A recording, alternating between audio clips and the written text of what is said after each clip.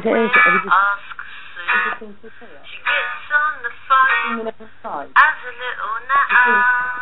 Her name is the Ask Sue Show. I'm just going to go back on this. Sorry. Sue, you campaigned on Lennox enough times. You done your readings on a Wednesday show. Sometimes I did them with the others. It was kind of, but the Ask Sue Show. We all love Ask Sue Show. We love the Ask. We love the Ask Sue Show.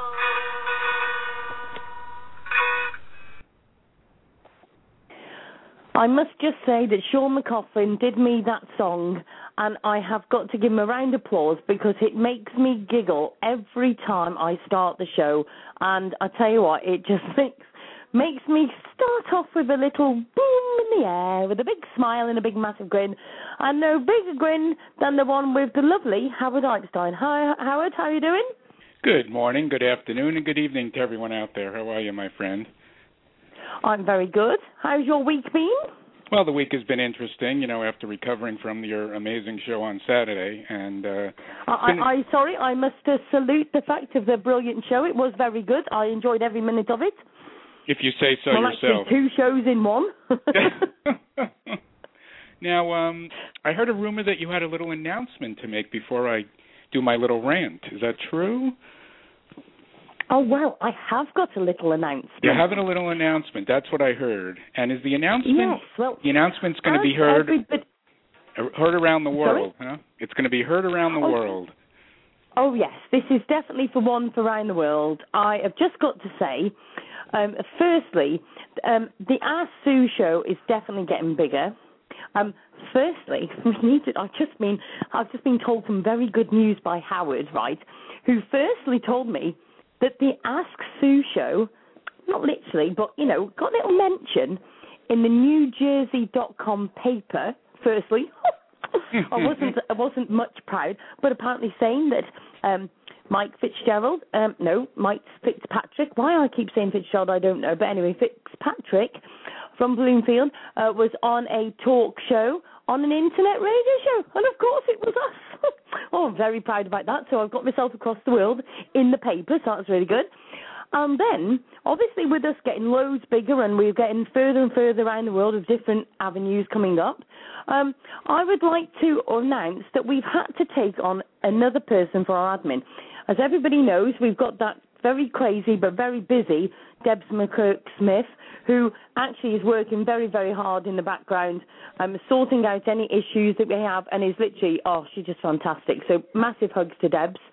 And then I'd like to announce we've had to take on a lovely Angel from Australia.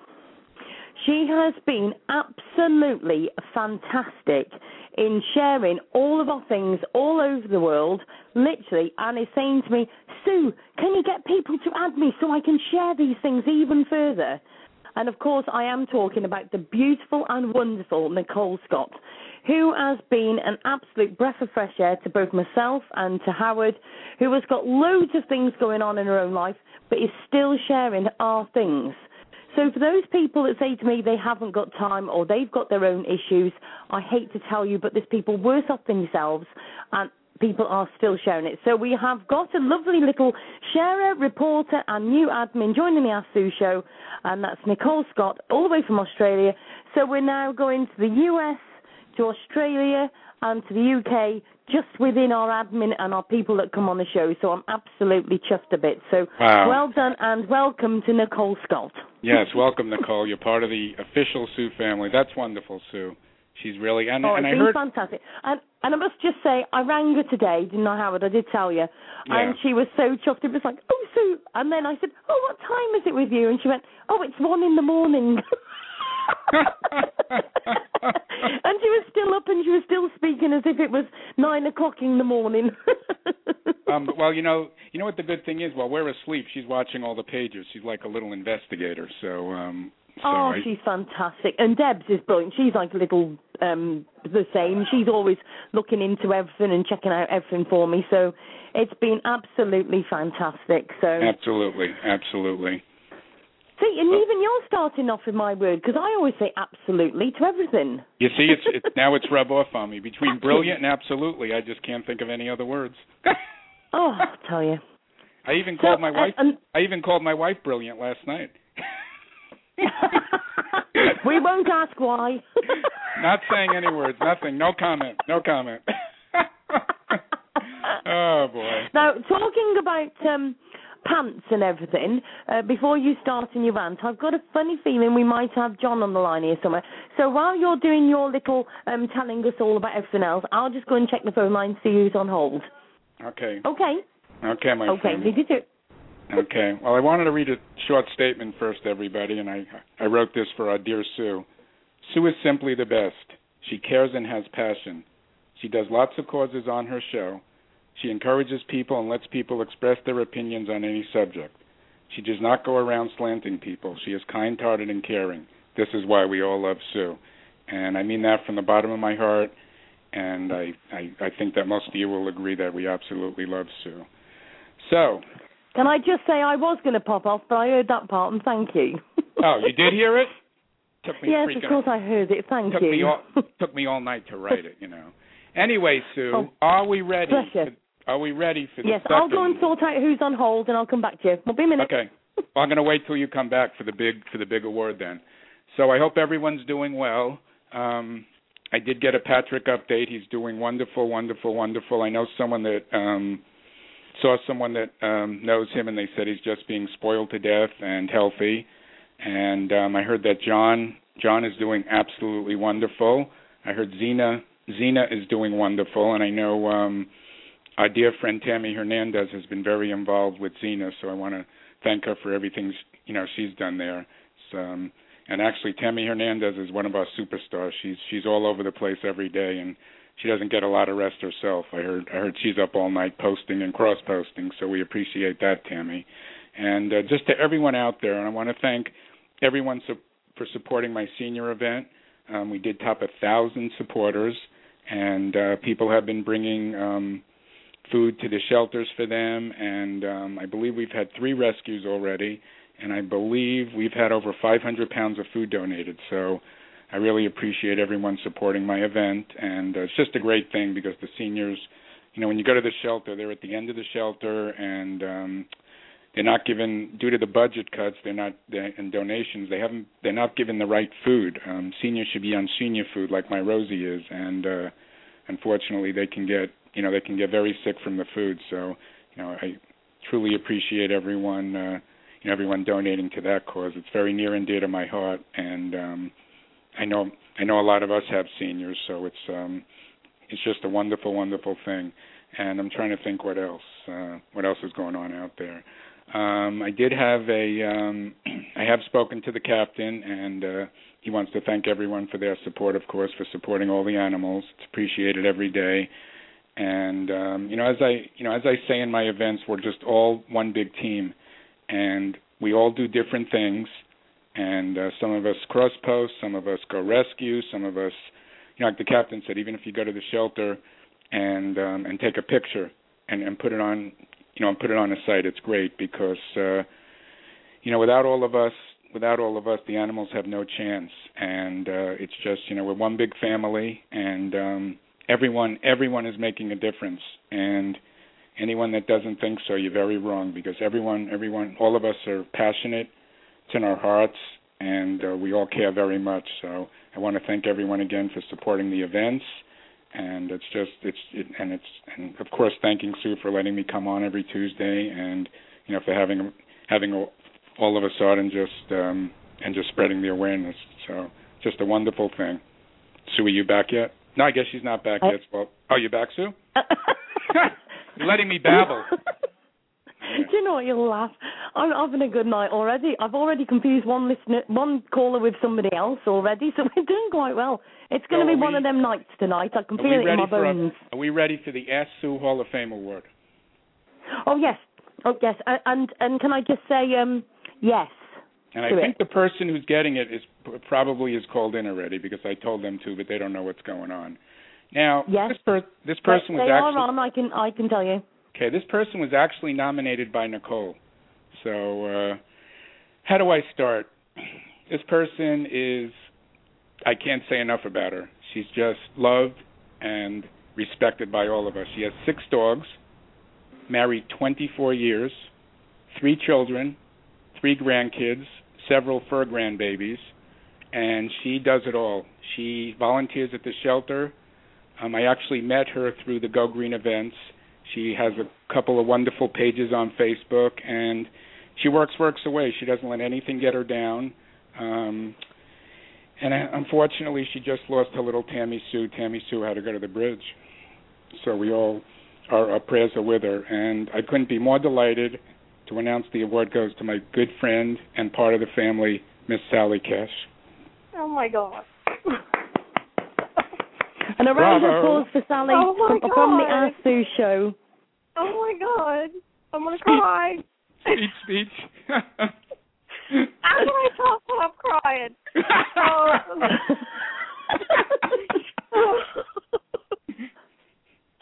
Now, Nicole. Oh, my goodness. Sweet Nicole. Oh, I'm crying now. Do you know what, Sally? That's why I had to very quickly put you on hold, so please don't think I was being rude. I was thinking, oh, goodness, if Howard starts to say it, she's going to miss it if she's talking to me. Yeah, mercy. Yeah, this has been I lost Tammy. She was my 7th dog. We lost her Friday night. That has totally devastated me. She was happy and healthy, and we started heartworm treatment last Monday and Tuesday, and then she just went down on me Friday. I did dog CPR. I did everything I could to save her, but there was no bringing her back. This really made my day because I have been really down all weekend since I lost her. Because I tried so hard to save them and rescue them, and then to have one, leave like that when I thought I was helping her, it really tore me up. But I know she's in a better place, and there had to be I talked to the veterinarian, and they said there had to be something underlying that we didn't know about, or that she really wasn't as strong as we thought she was for the medicine. So, but we loved her as long as we had her. She was happy and loved. So, but like Sally, I told you, Tammy Sue found you, and whatever time she was with you, you gave her a lot of pleasure. So that's all that counts. Yeah. It was just meant for you to take her in for those couple of months. So, but I want to congratulate you on your award. And listen, you better tell Floyd tonight that you won this award, and he is not to steal your cereal. He's never going to live that down. Can I just say that everybody in this... Sorry, Sally. I just want to say that everybody in the chat room is actually sending their love to you as well. I'm sure you're in the chat room seeing, but they are saying that they're sorry about the loss of Tammy. But at the end of the day, this just goes to prove that the fact that we, even the seniors can give so much love at the end of the day, and even if it's for a few months, a few weeks, it's all making a difference. And it's people like you, Sally, that we absolutely love on the Ask Sue show, because you're just what we are trying to prove and what we need on the Ask Sue show. Oh, thank you. I would take every one of them in if I could. I mean, I really, really would. We have another one that's kind of got my heart that happened about 3 miles from my house. A boxer, which Tammy Sue was a boxer. It was a male boxer he's now named Chance. Someone drug him by their car, tortured him. Mm-hmm. He's going to have several surgeries. The shelter I volunteered for took him into their care. He's already had 1 surgery. It looks like someone put diesel fuel on him and tried to burn him. Mm-hmm. It just tore my heart out because it was so close to my home too, and that's another reason why I do what I do. I'm so passionate about these animals and what people are doing to them today, because it can happen to children as well as the animals, and it goes hand in hand. It does. And I try and get them all homes. I try to get them all out of the youth shelters into the no-kills. I mean, everything. And I try every day. There's not a day that doesn't go by that I'm not thinking of what can I do for this to do, how do I do more. And I just kind of got set back a little this weekend with Tammy, but I'm better today, and I'm back to. I got to go save some more. Well, congratulations, Sally. You deserve the award, my friend. Thank you, Howard. Definitely. I appreciate it greatly, Nicole. I love you. She's a star. You both are. Oh, she's a sweetheart. Now I'm going to cry again. So, folks, everyone listening, in honor of Sally's award, I would appreciate if you could even go to the shelter and drop off a little donation for a senior. You can give up the pack of cigarettes for the week. You can give up the coffee drink, and it would be greatly appreciated. So in honor of Sally and in memory of Tammy, if you can go out there and just make – and, guys, no donation is too small. Even if it's a used blanket, whatever, just make sure it's green or blue. Exactly. Our shelter has – in shelter right now, 95 cats and kittens. They actually have total over 100, but some are in foster care. But in the building itself, there's 95. I'm not sure now how many dogs that we have. We're at capacity, maybe even a little over capacity dogs. And we keep getting them. Shelters need all your help, every little bit. I know you don't think that it's much. It is. That's right. Anything, it is. Anything. Buy a bag of paper towel. You'd be surprised. They need cleaning supplies. Ours needs paper towels, bleach, laundry detergent because they wash all the bedding. They use dish liquid because they wash the dog bowls and water bowls. They need all kinds of supplies to keep these animals healthy and cared for. That's so it. No amount is too small. That's great. Well, thank you, Miss Sally. Oh, thank you, Howard. Thank you, Sue. And I love you. Nicole has just sent me a message on Facebook to say loves to Sally. Okay. Aww. All the way from Australia. How cool is that? So, Sue, are we ready? Are we ready for the man who's jumping off the bed? We are indeed. Even if I did just confuse him with somebody else, bless. I mean, I'm going to have to ask them if they're up for the calendar in a minute. But, yes, hi, John. How are you doing, my darling? Oh, this is Jan. Hold on a minute. Have I got the wrong one again? I'm just joking. John! I should have recognised the pants. Gotta love them. How are you, my darling? I am just fine. How are you doing? I'm doing very well indeed. Thank you very much. How you doing, John? I'm good, Howard. How are you feeling? Long time no speak to, so, it's been a while. Yes. Yeah. All good, eh? I don't really know where to start tonight. I've got so much want to say. I feel like I almost want to do a rant. So we'll just start by what did everybody think of Saturday's show? Oh, which one? my opinions differ greatly between the two. Yeah. I can imagine. It was fun to say. I got so much rubbish on the chat. It was hilarious. They were all going, "So, why aren't you talking?" And I'm thinking, there's a time to talk and there's a time to shut up and listen. And this was a time to shut up and listen. I think I did quite well because I didn't even rant. Mm-hmm. Yeah, but it was very difficult to shovel that fast, so. I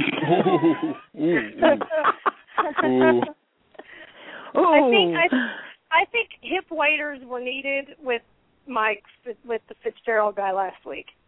I think I think there was a lot of it you had to there was a lot of stuff to wade through with him. Mm-hmm. If you know what I mean. Yeah. Mm-hmm. I don't know, that guy he has Hey, but you do have to thank him for his honesty. He did get his name right. Well, what? Unlike me. Sue, one thing though, you definitely gave him the opportunity to talk, and he certainly did. And I don't see anyone else who any other show that he's gone on. So at least at least you didn't cut him off. I know you gave him an extra 45 minutes, so he certainly got to say what he had to say. The thing is, I purposely wanted him to have the extra time, and the thing is, I also knew that obviously Jeff could come on to the next show, and Jeff's been on the show, and we've heard Jeff's side, so I wanted to literally get him on and literally hear his side of it. But also, the best quote out of all of that show is, it was when he said, something about the fact that I twisted it. Mm-hmm. What part did I twist anything? All I did was literally asked him a question at the beginning of the show, asked him a question at the end of the show, and he sort of contradicted what he said. I don't see that as twisting. I just see that as finding the truth. Mm-hmm. The only person that actually twisted anything was Fitzpatrick himself.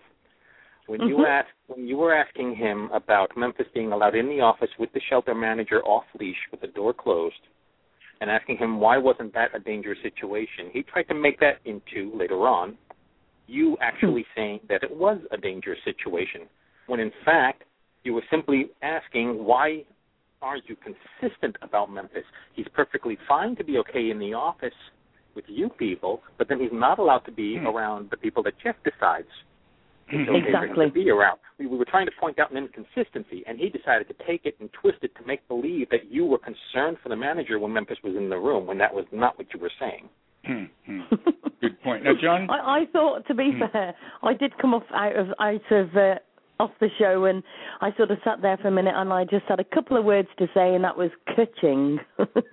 Now, John, I want to get this straight. He said that Memphis came from Newark, where there were drug dealers. Can you clarify that exact statement? I know it was something to that effect. I don't remember the exact wording he used, but he did say that the dog was found on the streets of Bloomfield, that Newark is the city right next door. Okay. And somehow that translates, in his mind, into Memphis being a security dog for a drug den in Newark. And first, he has to be clairvoyant to know that, and to guess that he has to be a bigot. Not every house in Newark is a drug den.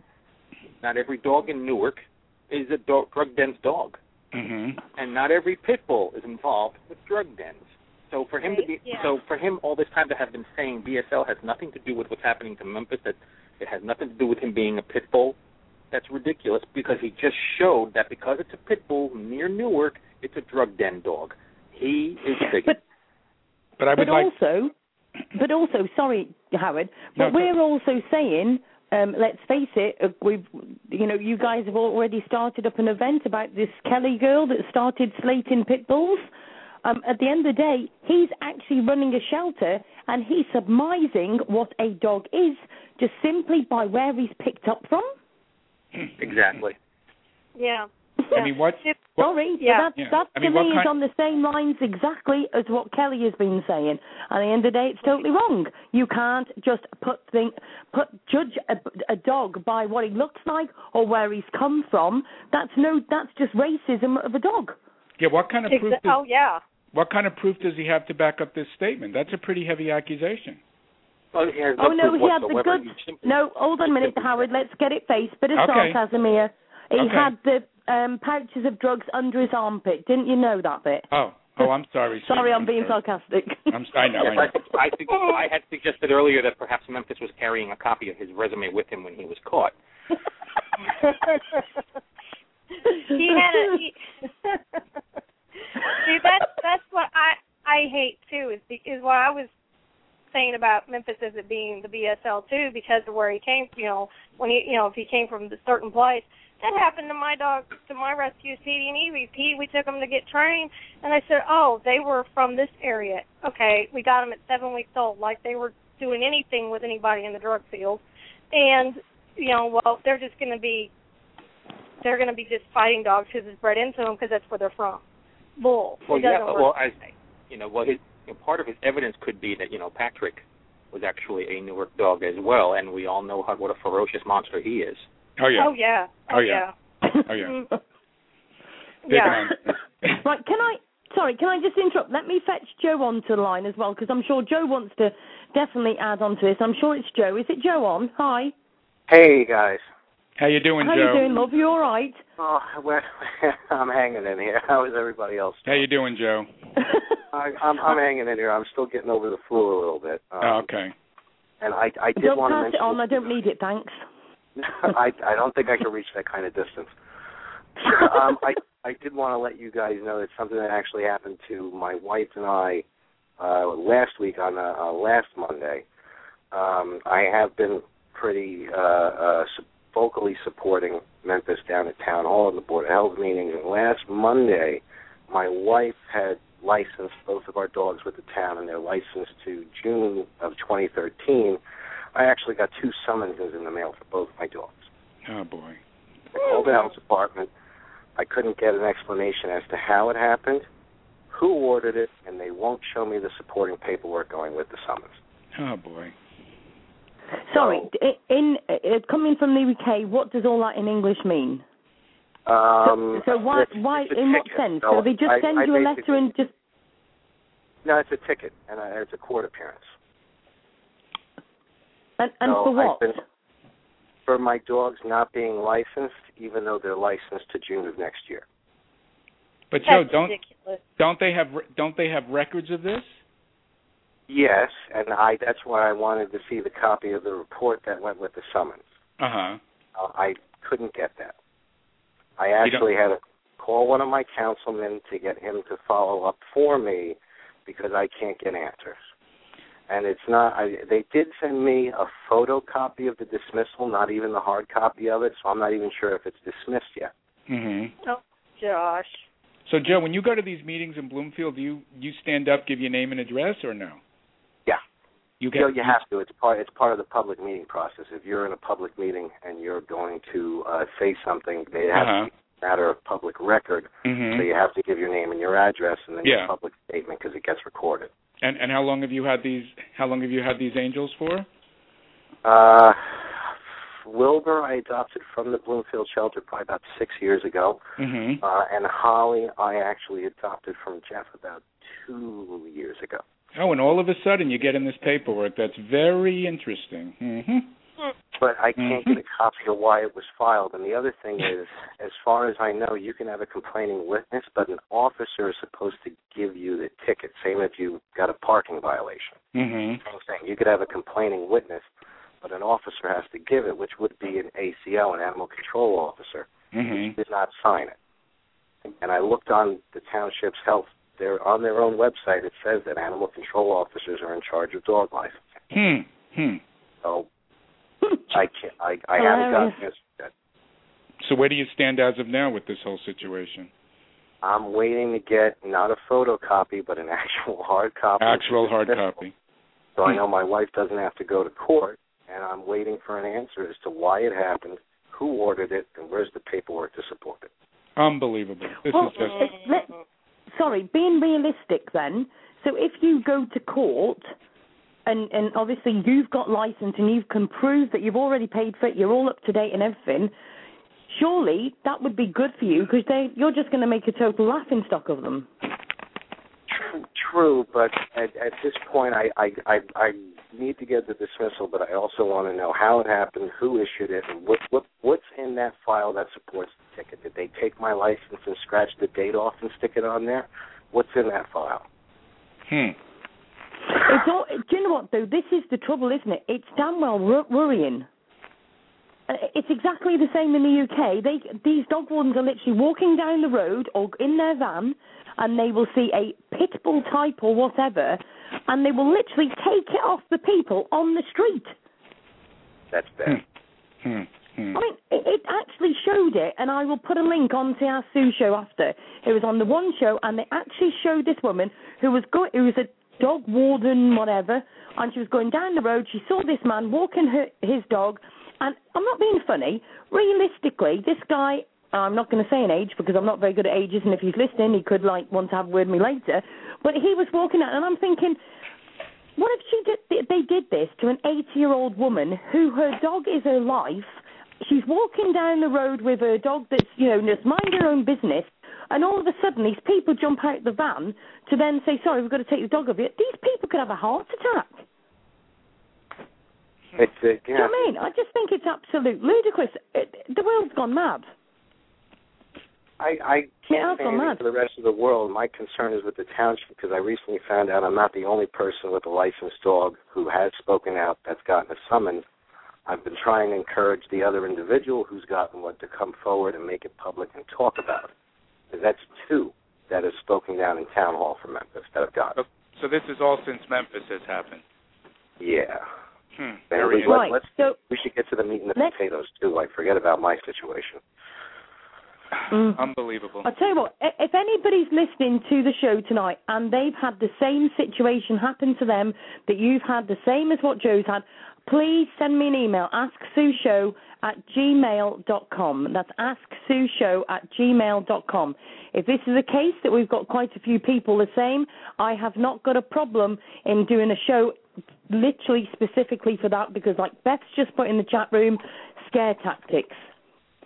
So, Joe, they're going out. Yeah, so they're going out on top of this, not only bothering you folks, but they're going out and wasting more money.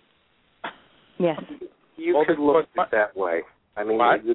You could look at it that way. I don't know if they're going after specific, because the thing is, when you're getting to Memphis, you get a couple of different arguments. You get a very calm, reasonable argument, and then you get a very impassioned argument. Okay. You know, there's many of different types of people that are in support of this, and you have tons of different personalities who speak out in support of it.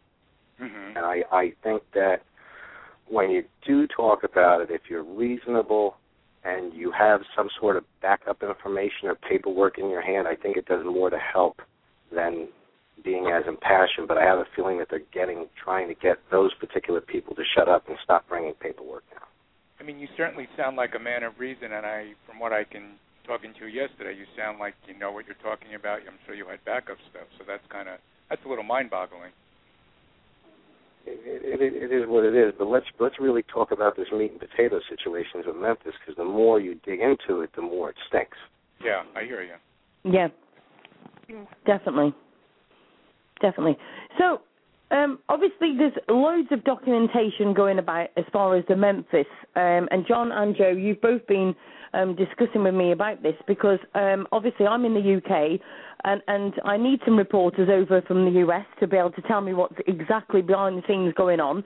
So do either of you want to start with anything that you can update us on what we need to be doing? And because my thought in thinking after what I've read, what I've seen, what I've heard, and to be Mike Fitzpatrick's story, and I'll say story with a capital S, at the end of the day, all of that entwined, I feel like there is a big, massive story around the whole Bloomfield situation. And I'm not just talking about Memphis.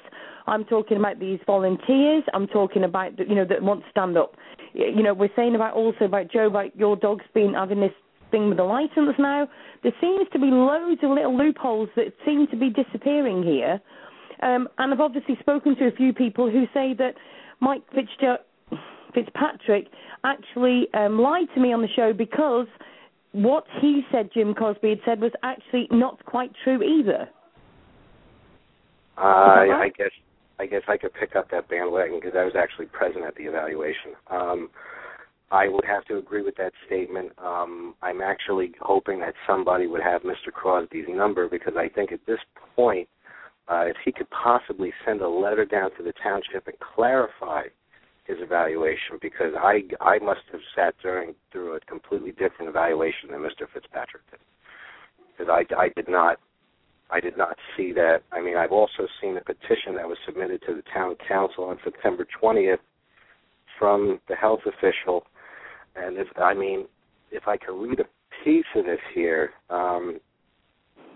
What part of this petition that they were circulating around, it says, Memphis currently is not adoptable and can cause serious harm if triggered and not properly managed.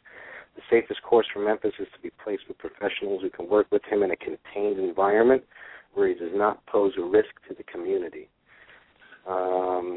Next paragraph. People are petitioning the town distributing Save Memphis signs. This group fully supports Memphis being placed in our community and refuses to accept the professional findings that Memphis is aggressive, unpredictable, and unadoptable at this time. I have a huge problem with this because this was not the evaluation that I sat through. I saw Memphis needs training.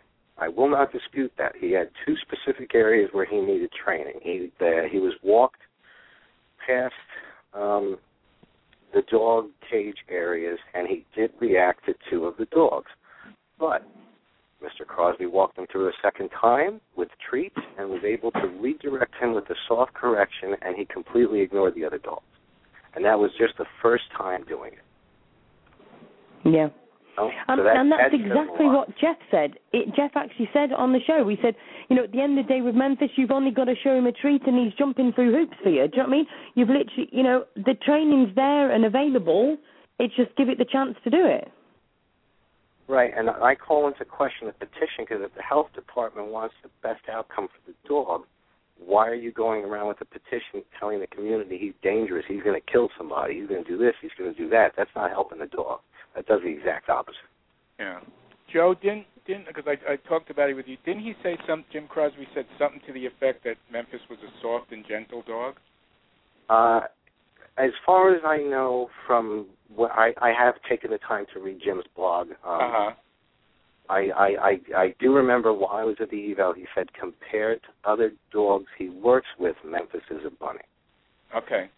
And you guys can correct me if I'm wrong, but as far as my understanding goes, Jim goes in and deals with very serious cases of a dog that was involved in a human fatality, and goes and evaluates those dogs.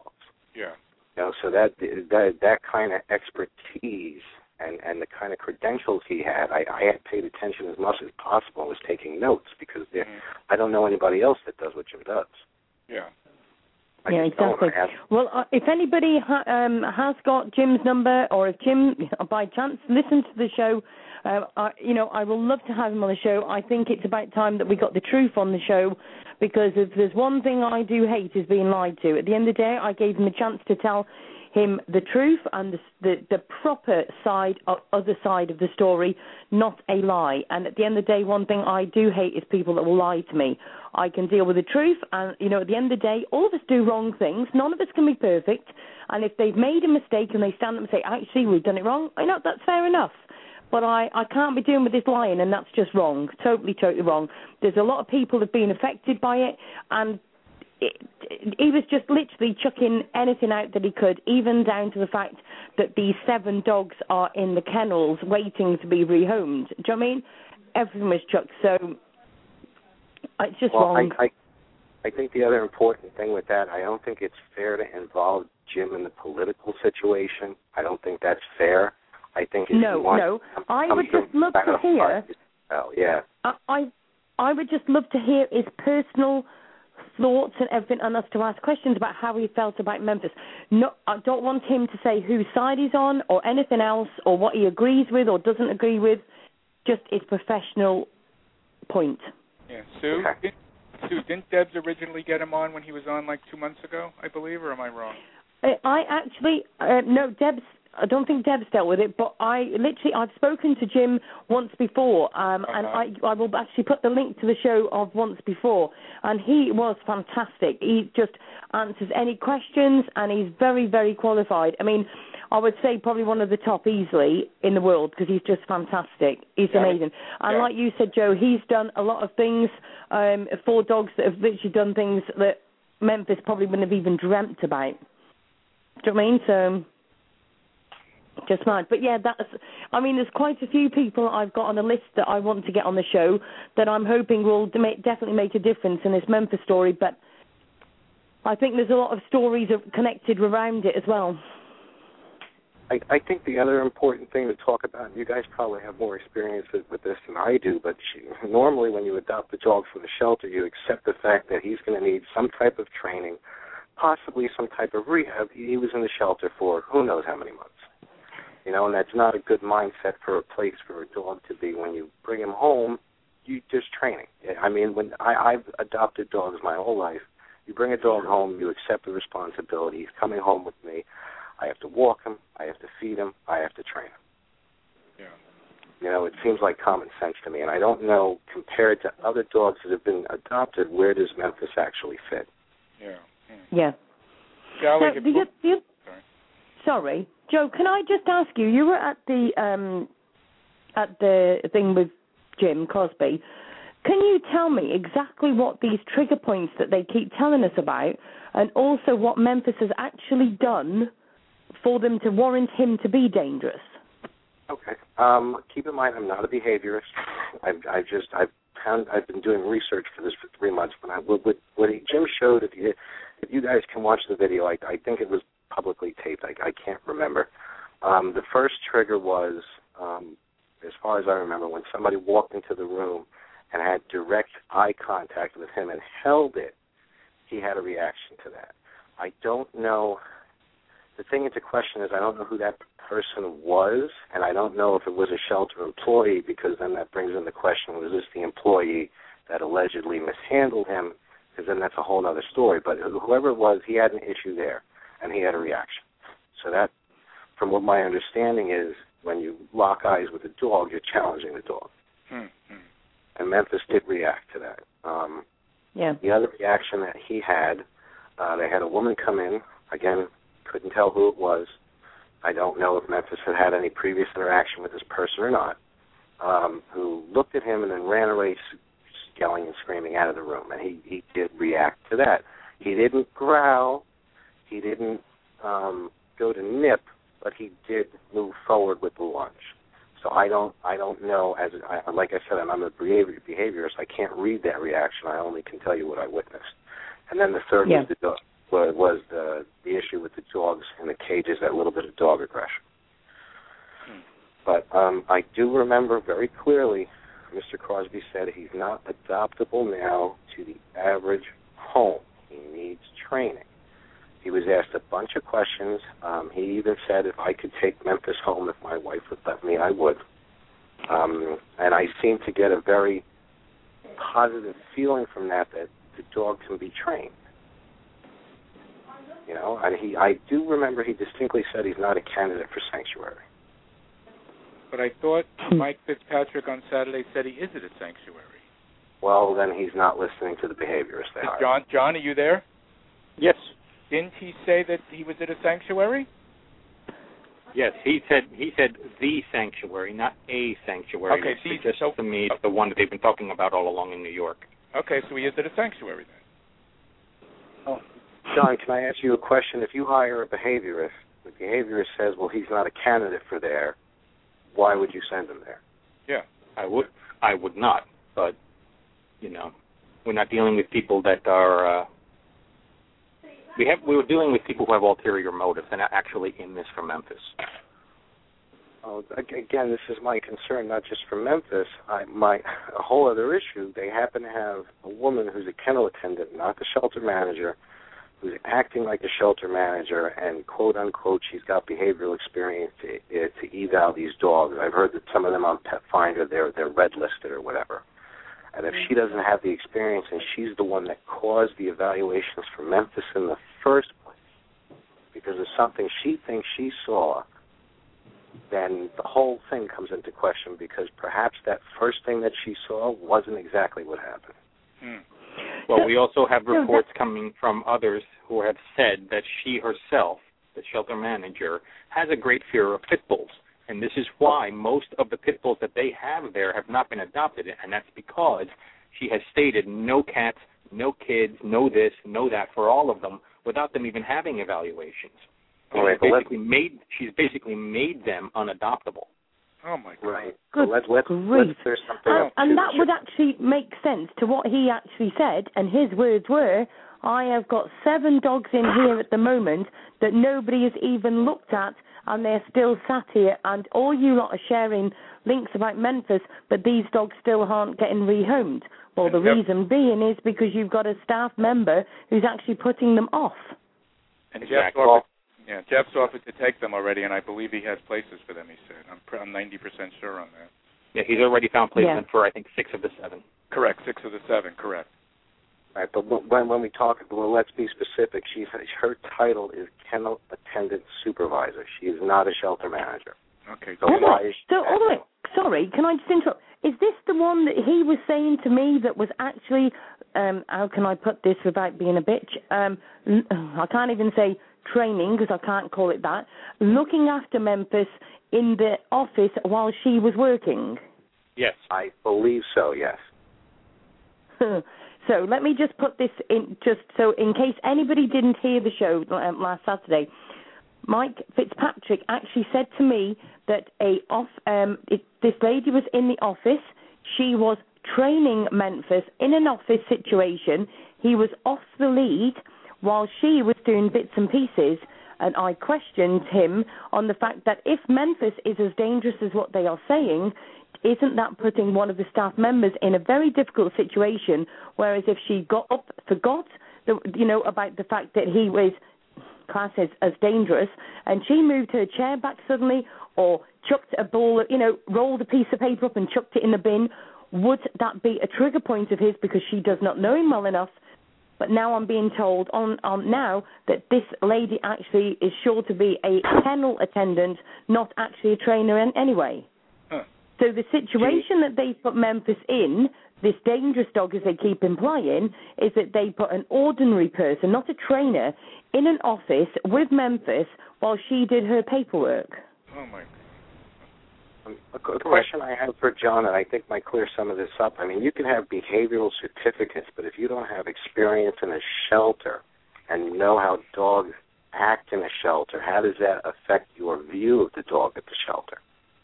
If you just have behavior classes and this stuff, and you don't have shelter experience, how do you view that dog in the shelter?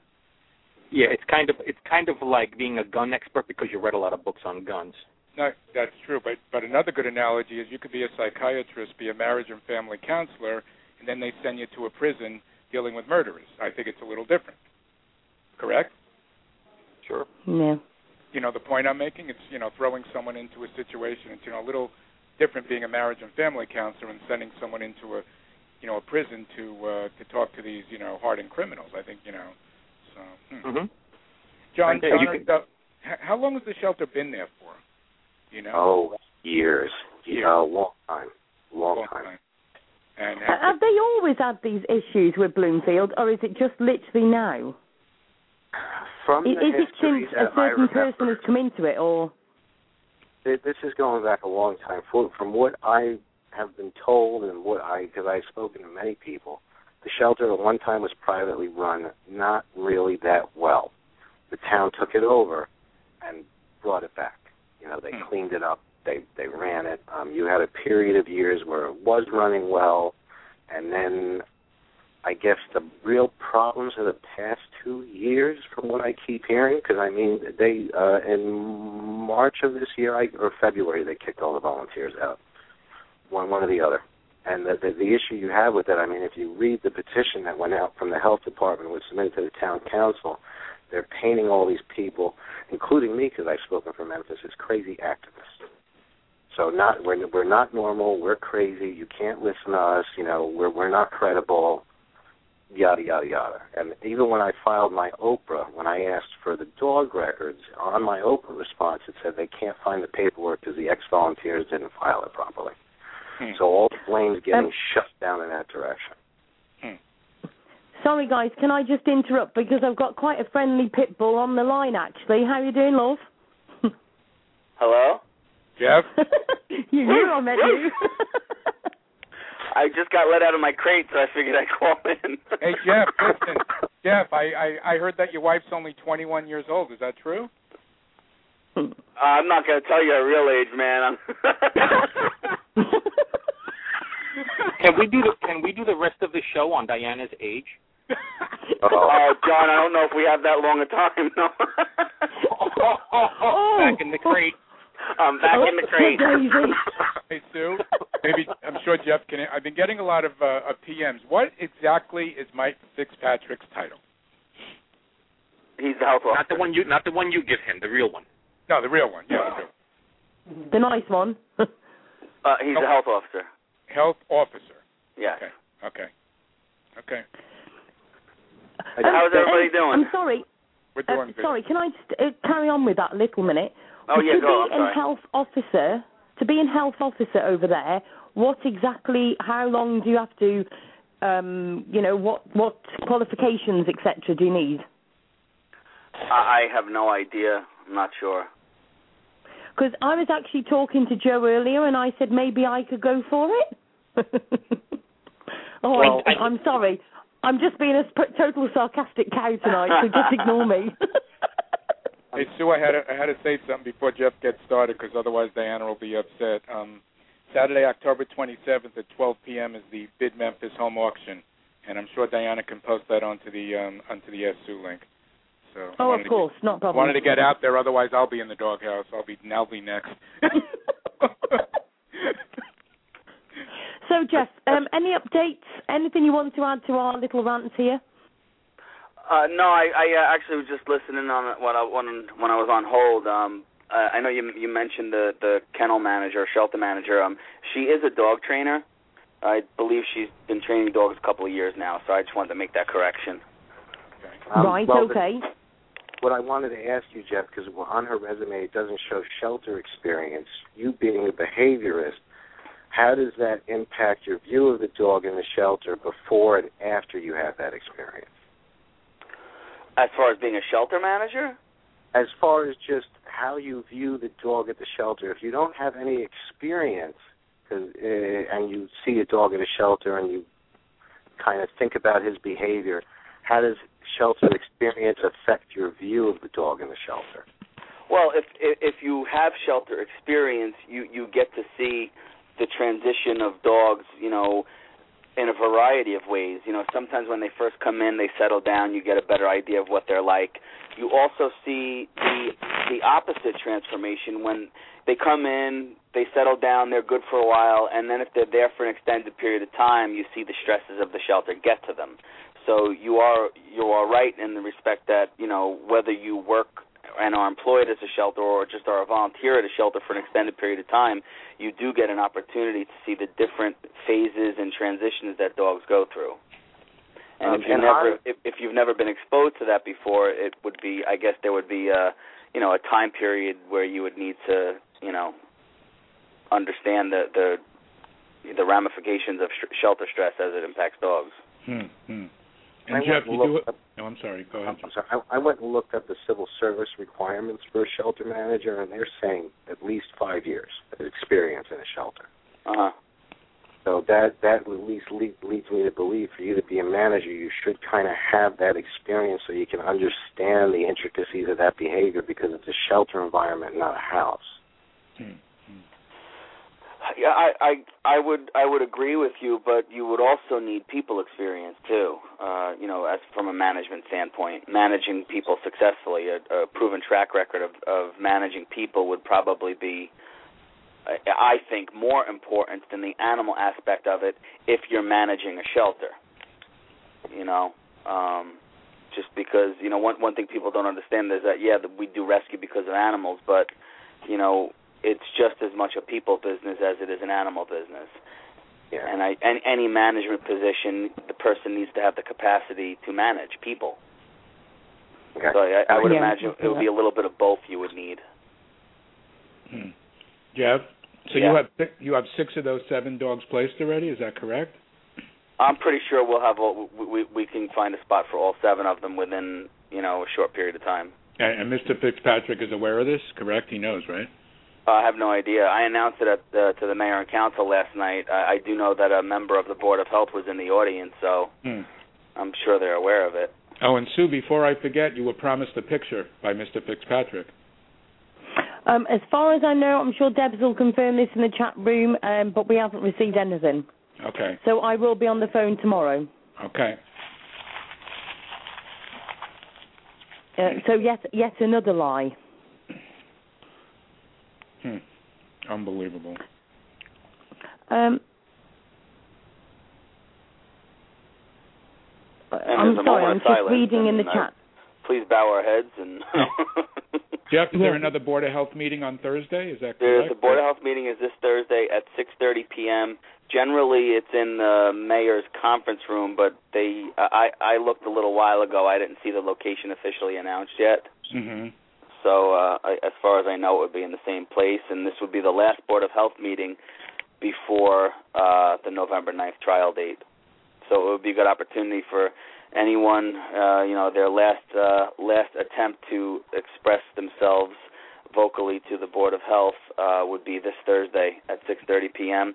We are also requesting, because I know that the shelter representatives have repeatedly mentioned that the shelter needs support, and we certainly want to we're sensitive to that, so we're asking anyone who comes to the Board of Health meeting to maybe bring a bag of food or cat litter or cat food, something that we can offer to the shelter just to help them out. We certainly don't want the animals to get in the middle of this, so Absolutely. we are requesting people bring stuff down there, and regardless of how you feel about that, and if you think that it's not the right thing for us to do, we feel it is, and if you could just put your feelings aside and think about the animals and bring some donations. Yeah, I mean, of course it's the right thing to do. Anyone that doesn't see that, I would have a big disagreement with them. I mean, one thing has nothing to do with the other. Right. We want to make sure that maybe they're getting enough donations, but I know that they did mention publicly that the shelter needs support, and we certainly want to continue to support those animals. Yeah, and especially with the winter months coming, I'm sure they need the blankets and stuff for those little guys. So. Right. Well, this is the thing that Mike Fitzpatrick did say, didn't he, that the fact that, there's a lot of sharing over the Memphis story, but not enough sharing over the dogs. And I said, well, at the end of the day, if you send me the links to the dogs and the pictures and stuff, I'll share them. Well, he couldn't even send the picture of Memphis, and he didn't send any pictures of the dogs either. So how did he expect me to help? Do you know what I mean? Mm-hmm. Yeah, I guess, you could bring the horse to water, but you can't make him drink it. Well, that's something like it, yeah. Mildly. Sue, I might be able to help you out with that, because I know a couple of them are up on Pet Finder. I'm sure we could send you the Pet Finder links. Okay, that'd be brilliant, yeah. Because the thing is, the thing is, though, I think he must think he's the only shelter, because I'm not being funny, just on the Ask Sue show, the amount of dogs that goes across our group every single day, and you'll say the same, John, as far as the Patrick Miracle page, we see dogs every single day, and it's not just from his centre, we're sharing them from all over the world. Correct. Absolutely, and, me being involved with the Patrick Miracle, I've got every reason to deny any help that I possibly can to the Associated Humane Society in Newark. And yet we still feature their animals. We still feature the pleas of their Popcorn Park shelter.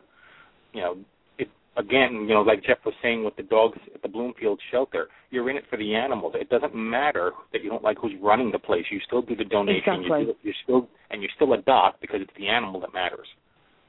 I agree with all of you, especially if you don't agree with how it's being run. Why would you want them to sit there? You would want to adopt them out as soon as you can. Exactly. Exactly. That makes total sense. And Absolutely. Sue, I just wanted to say a special shout out to Debs, because she worked very hard to get Mike on the show, correct? She did. To be fair, I just said to her, we need to get some different people on, we need to get the other side of this, and to be fair, you only have to say it once to Debs, and it happens a few times. Now she promised me gets onto it. She promised me she was going to call. She promised me she was going to call in and say hello to us. So I hope she's hearing me and she calls in to say hello, because she really deserves a lot of credit for what she did. Debs. One thing about Debs, as Sue will tell you, she's behind the scenes, and she really has done an amazing job for the Sue show, if I say so myself. She is literally one that you don't see very much of. She'll pop up, she shares the links and everything, but let me tell you now, she's another one like Nicole that's up till stupid o'clock in the morning, and she's literally doing stuff while we're all asleep, or you guys are awake and I'm asleep. She's just fantastic. So Debs, yes, if you want to call in, give us a call in. It'd be lovely to talk to you. So anyway, Jeff, is there anything? I always ask you this, don't I? But is there anything else that we can do to help you at the moment besides fetch all these other people that are on the other side of the coin, shall we say? We are finding them slowly but surely, but is there anything else that you could do with us doing? I wish I had some new and exciting creative ways to help out. I unfortunately I don't, other than the normally, sharing the story and, continuing sending polite messages and, sharing the fact that, this Thursday is the last Board of Health meeting before the court hearing, and sharing stories, people sharing stories of similar situations that they've been through, because, people have been through this, and, getting the word out that many dogs are often labeled a certain way in the shelter, and once they're out of it, they're different, you know. The dogs that Mike was on about, that's in the in Bloomfield, what do you know about all of them? Have they got issues, or what yeah, they class as issues? The dogs I looked at on Pet Finder, there were 7 dogs there. 4 of them had restrictions on them: no cats, no dogs, no kids. 4 of the 7 dogs had those restrictions, and I guess that's what I found interesting was I can't have one dog that has a couple of things he needs to work on, but he'll give me 7, 4 of which have issues. And, you know, someone, you know, asked me, well, how is that so? And I said, I don't know. You'd have to ask him. I'm not sure what his thinking is. If I can handle 7 of them, why not 1? I think maybe he's thinking that it's the old, you know, cancel out thing. You've got 3 positive dogs and 4 negative ones, so technically you really only have 1 negative dog there. Yeah, I guess the thing, though, is that the whole kids issue and that I live near schools is that he's going to release, according to his challenge anyway, these aren't my words, that I think his exact words were, I would love for Jeff to take them all. So I can have 4 dogs that can't be around children, even though I live near a school, but I can't have Memphis.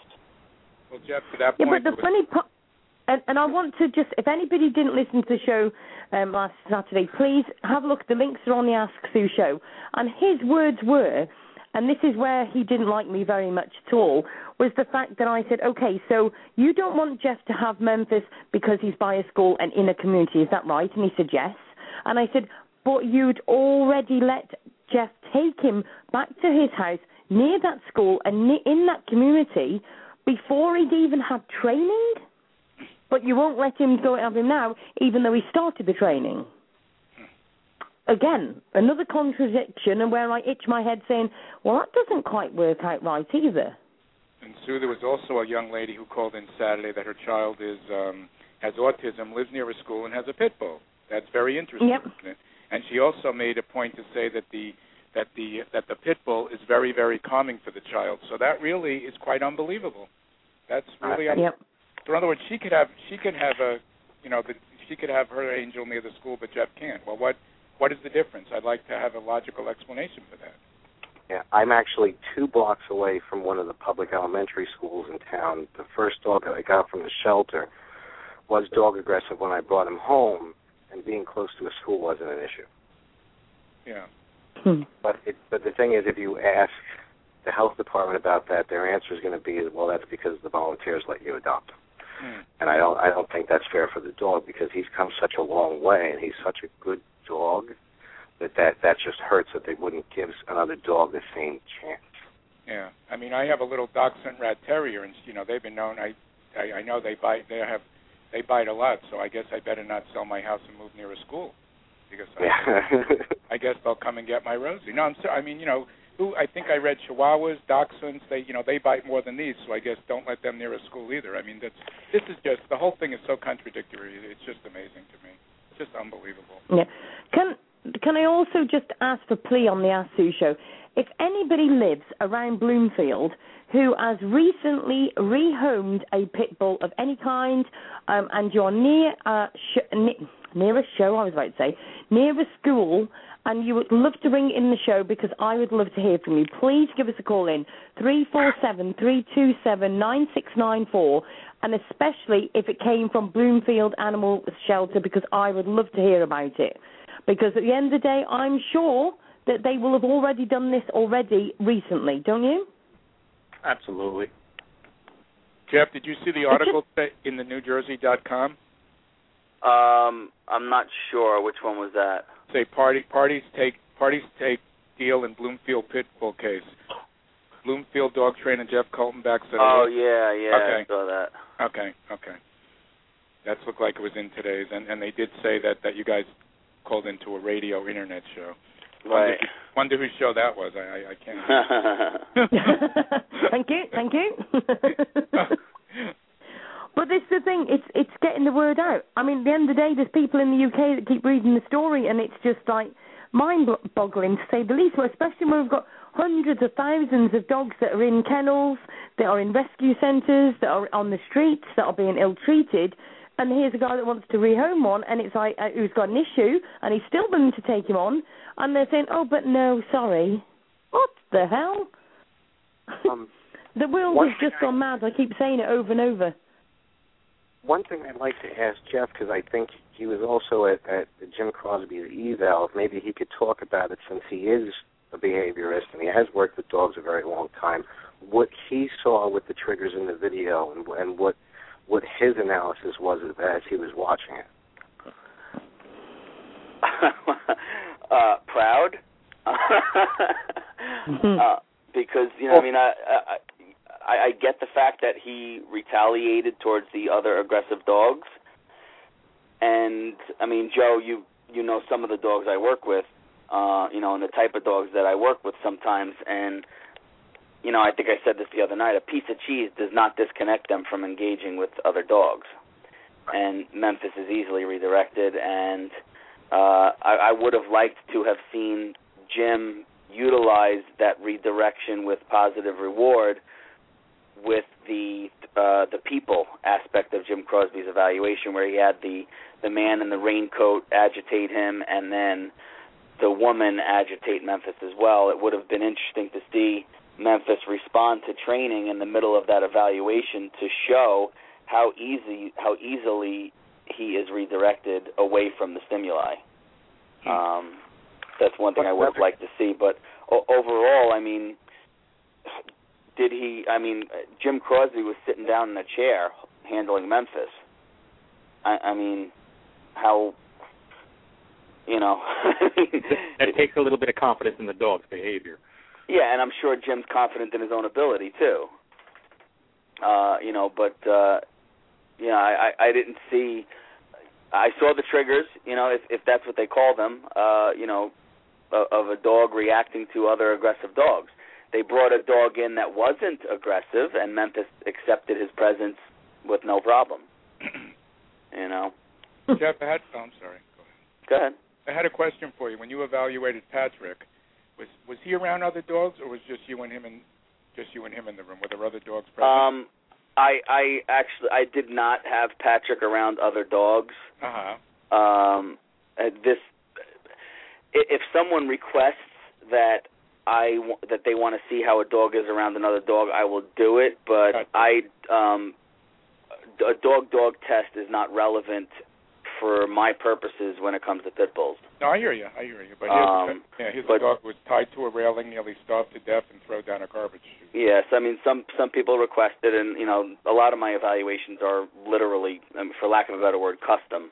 Yeah. Given a situation, but the purpose of evaluating Patrick was really just for his basic temperament overall. Yeah, was he very afraid when you first approached him? I don't approach dogs. I allow them to approach me. Okay, I don't know about this stuff. Okay. Yeah, he was apprehensive.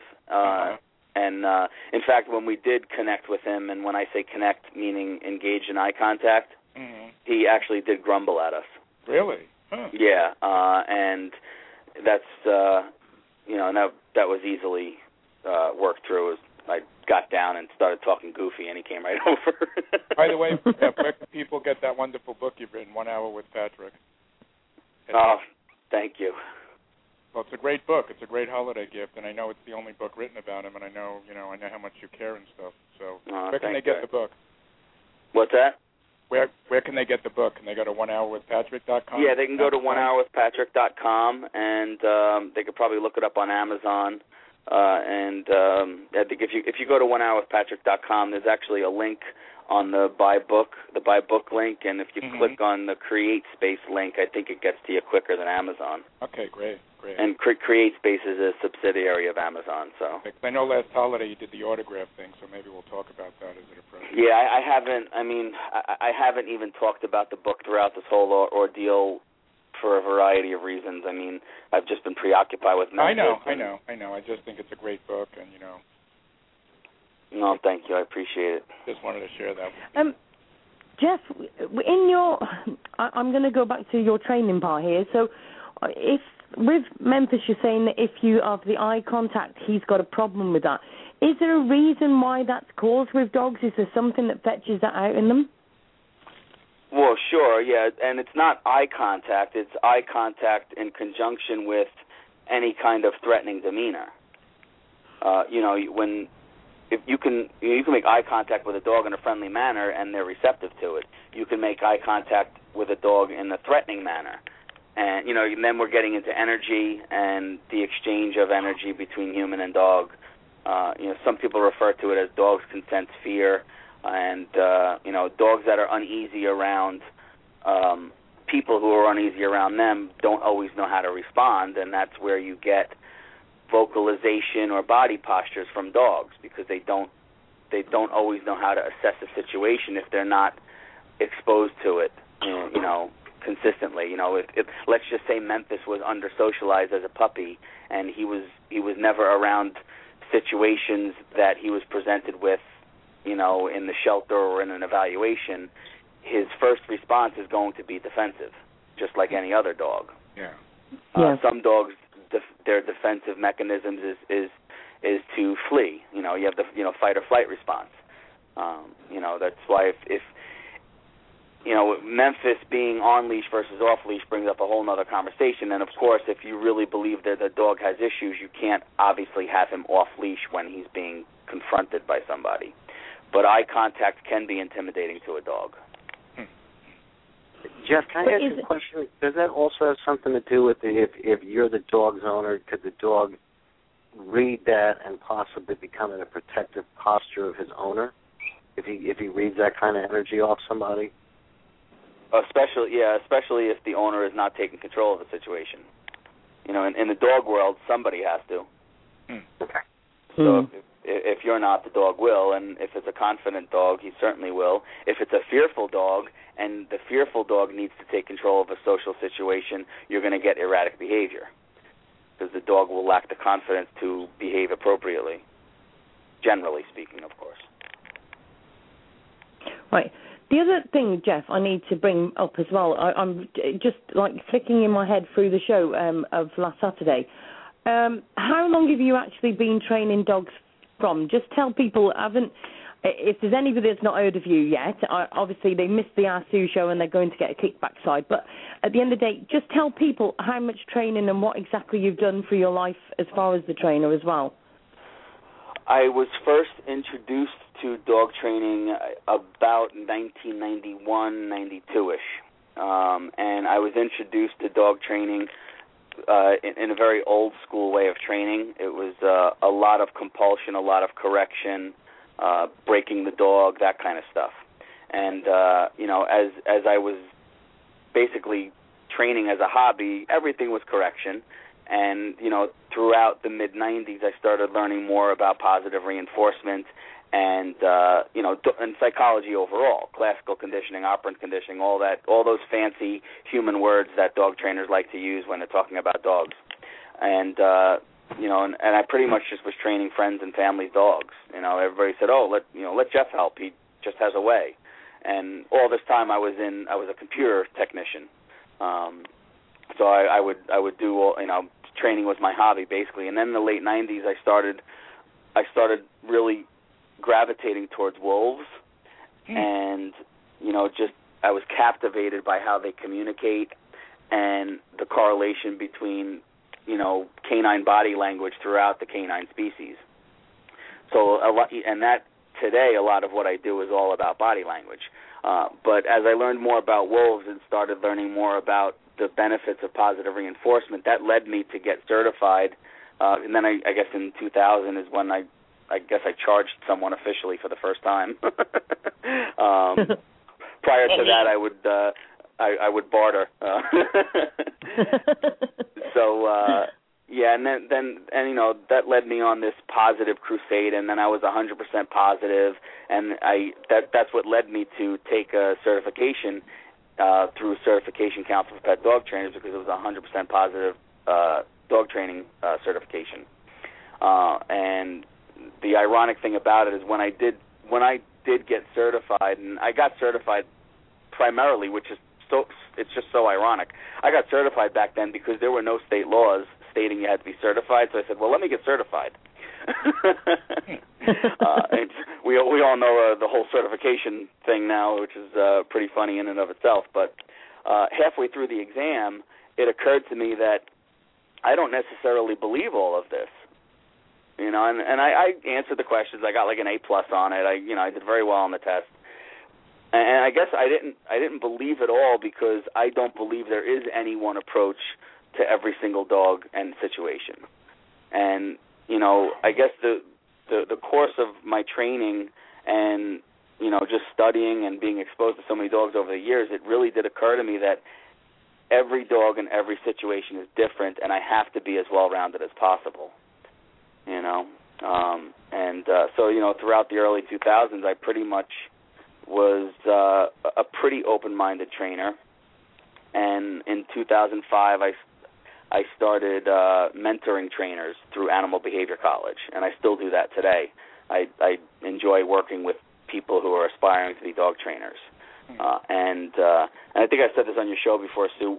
One of the best certifications I got that really helps me today, and it has nothing to do with dogs, and I shouldn't say that, it has everything to do with dogs, but I got certified in Level 1 and Level 2 Reiki, which is energy healing, and most people practice it on humans.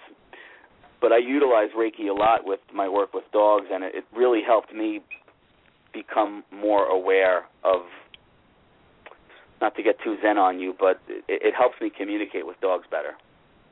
Do you know what? I can understand that totally. Yeah, totally. It's funny because it's not a dog certification, but it helps me so much in every interaction I have with dogs. You know what's interesting, guys? You know, I'm sorry, Sue. Go ahead.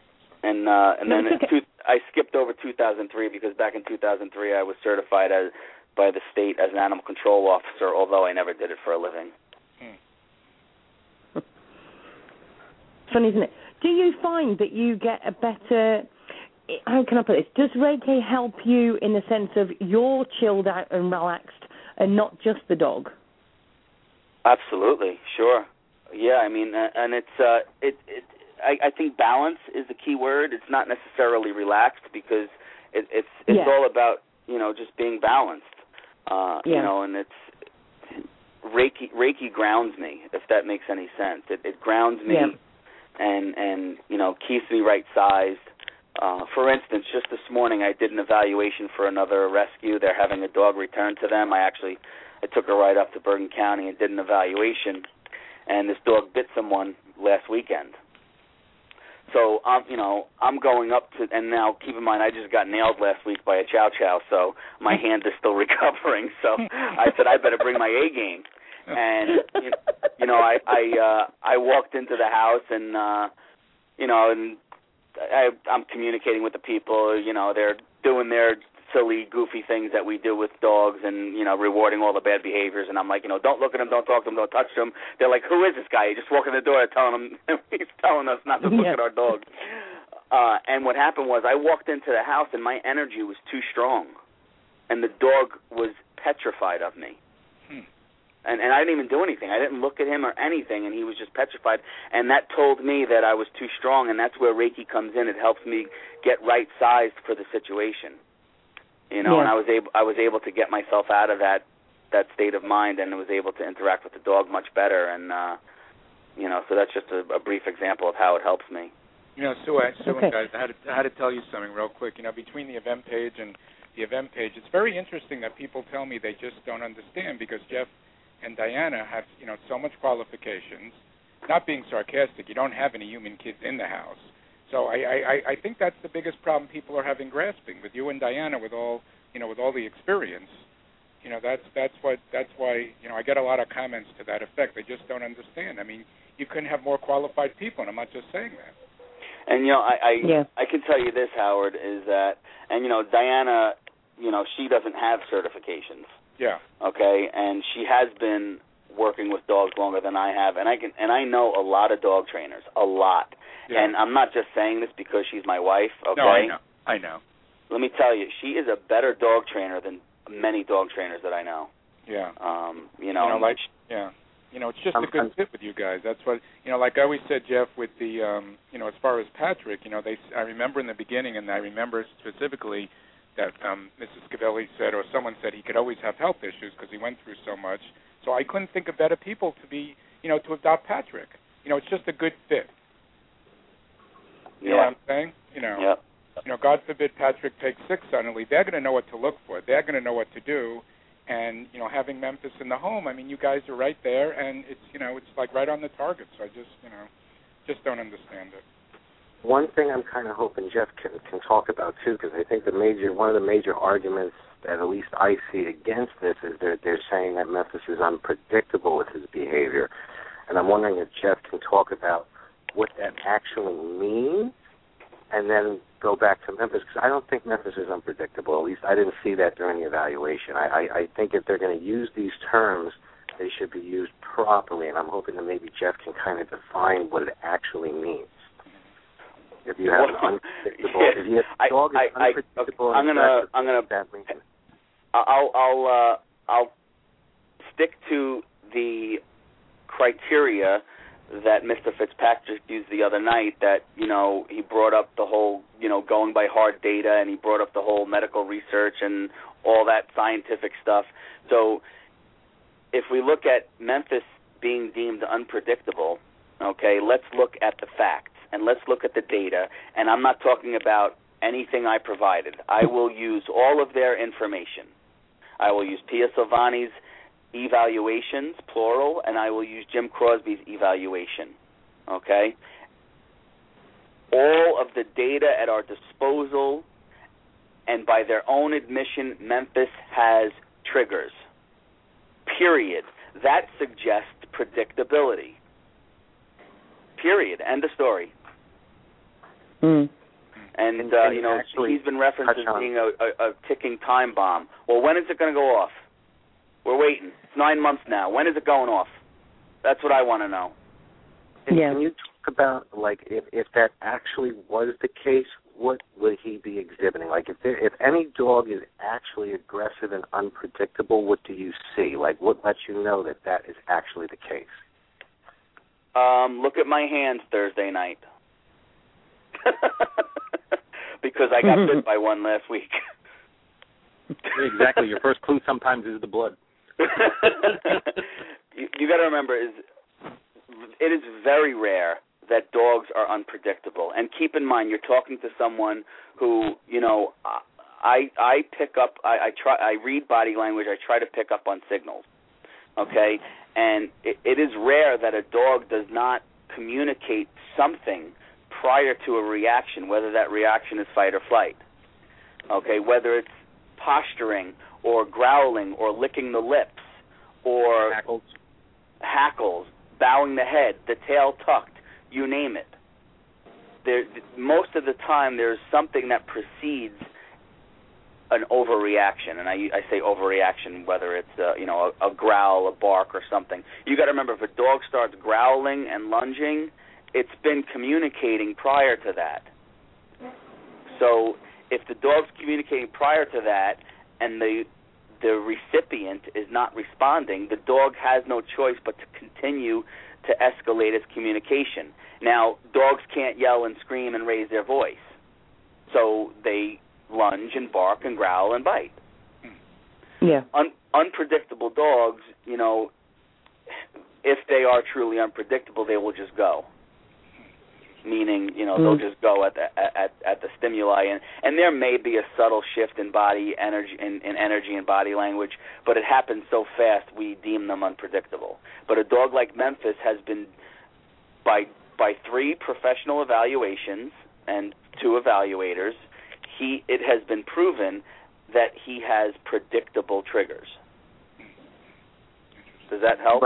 Yeah, and I kind of think that the other thing I wanted to ask you, and I hate asking all these questions, but if a homeowner had a dog that happened to have triggers similar to Memphis, what's the training program that the homeowner would do? And let's say he's responsible. Let's say he's aware of the situation. He knows he has issues. He knows he has to correct them.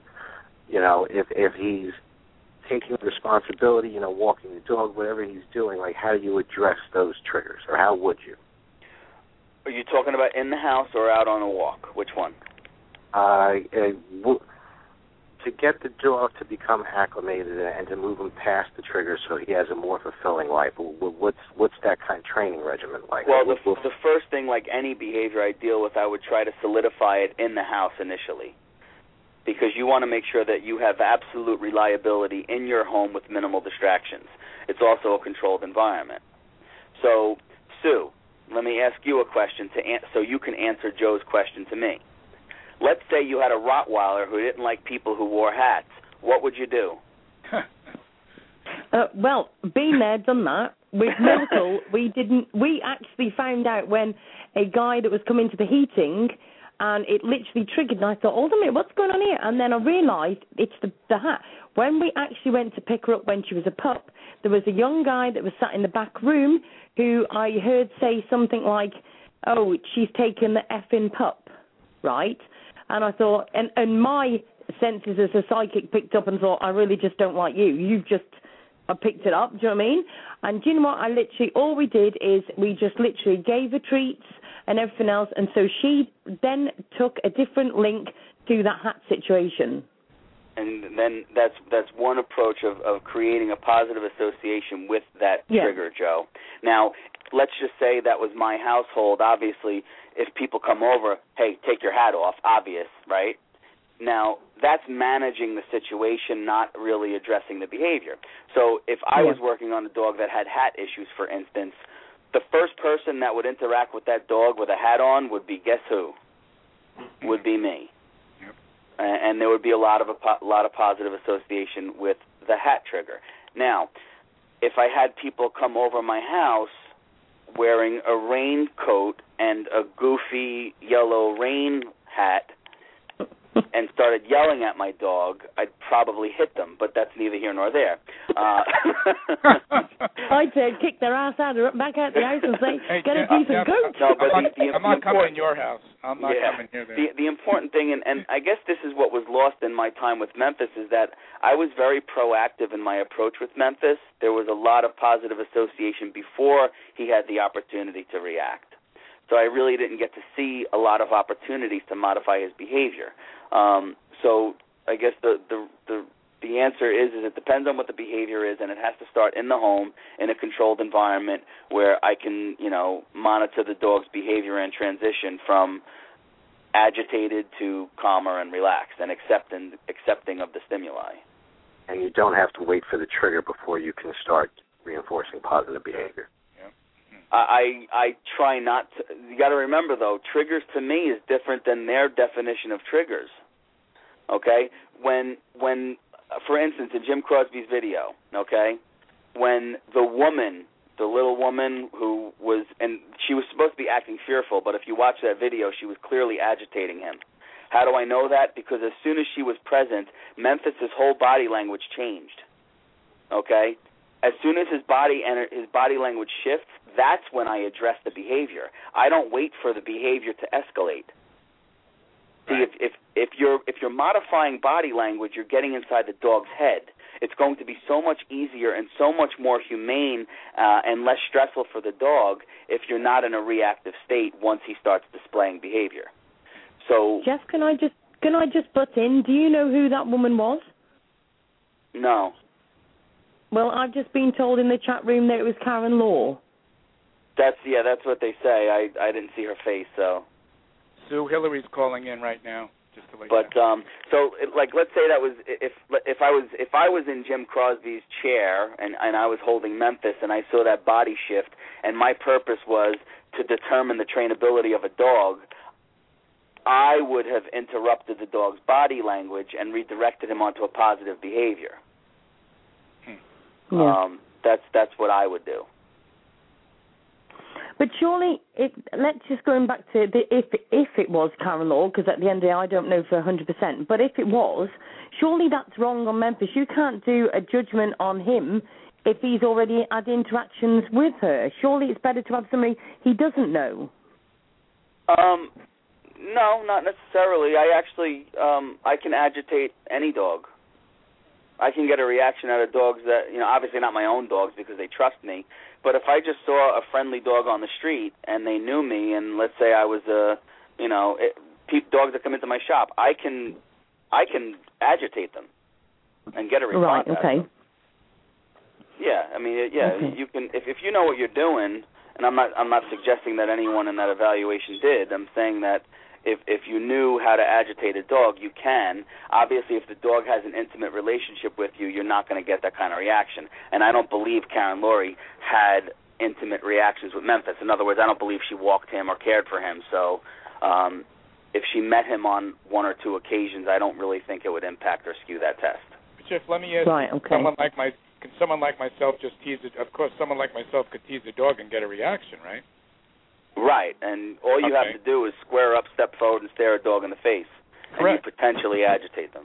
Correct. I did that to Rosie once. I didn't know when I first got her. I'm serious. I was staring at her, just being funny, and she got mad. She got really mad at me. So yeah.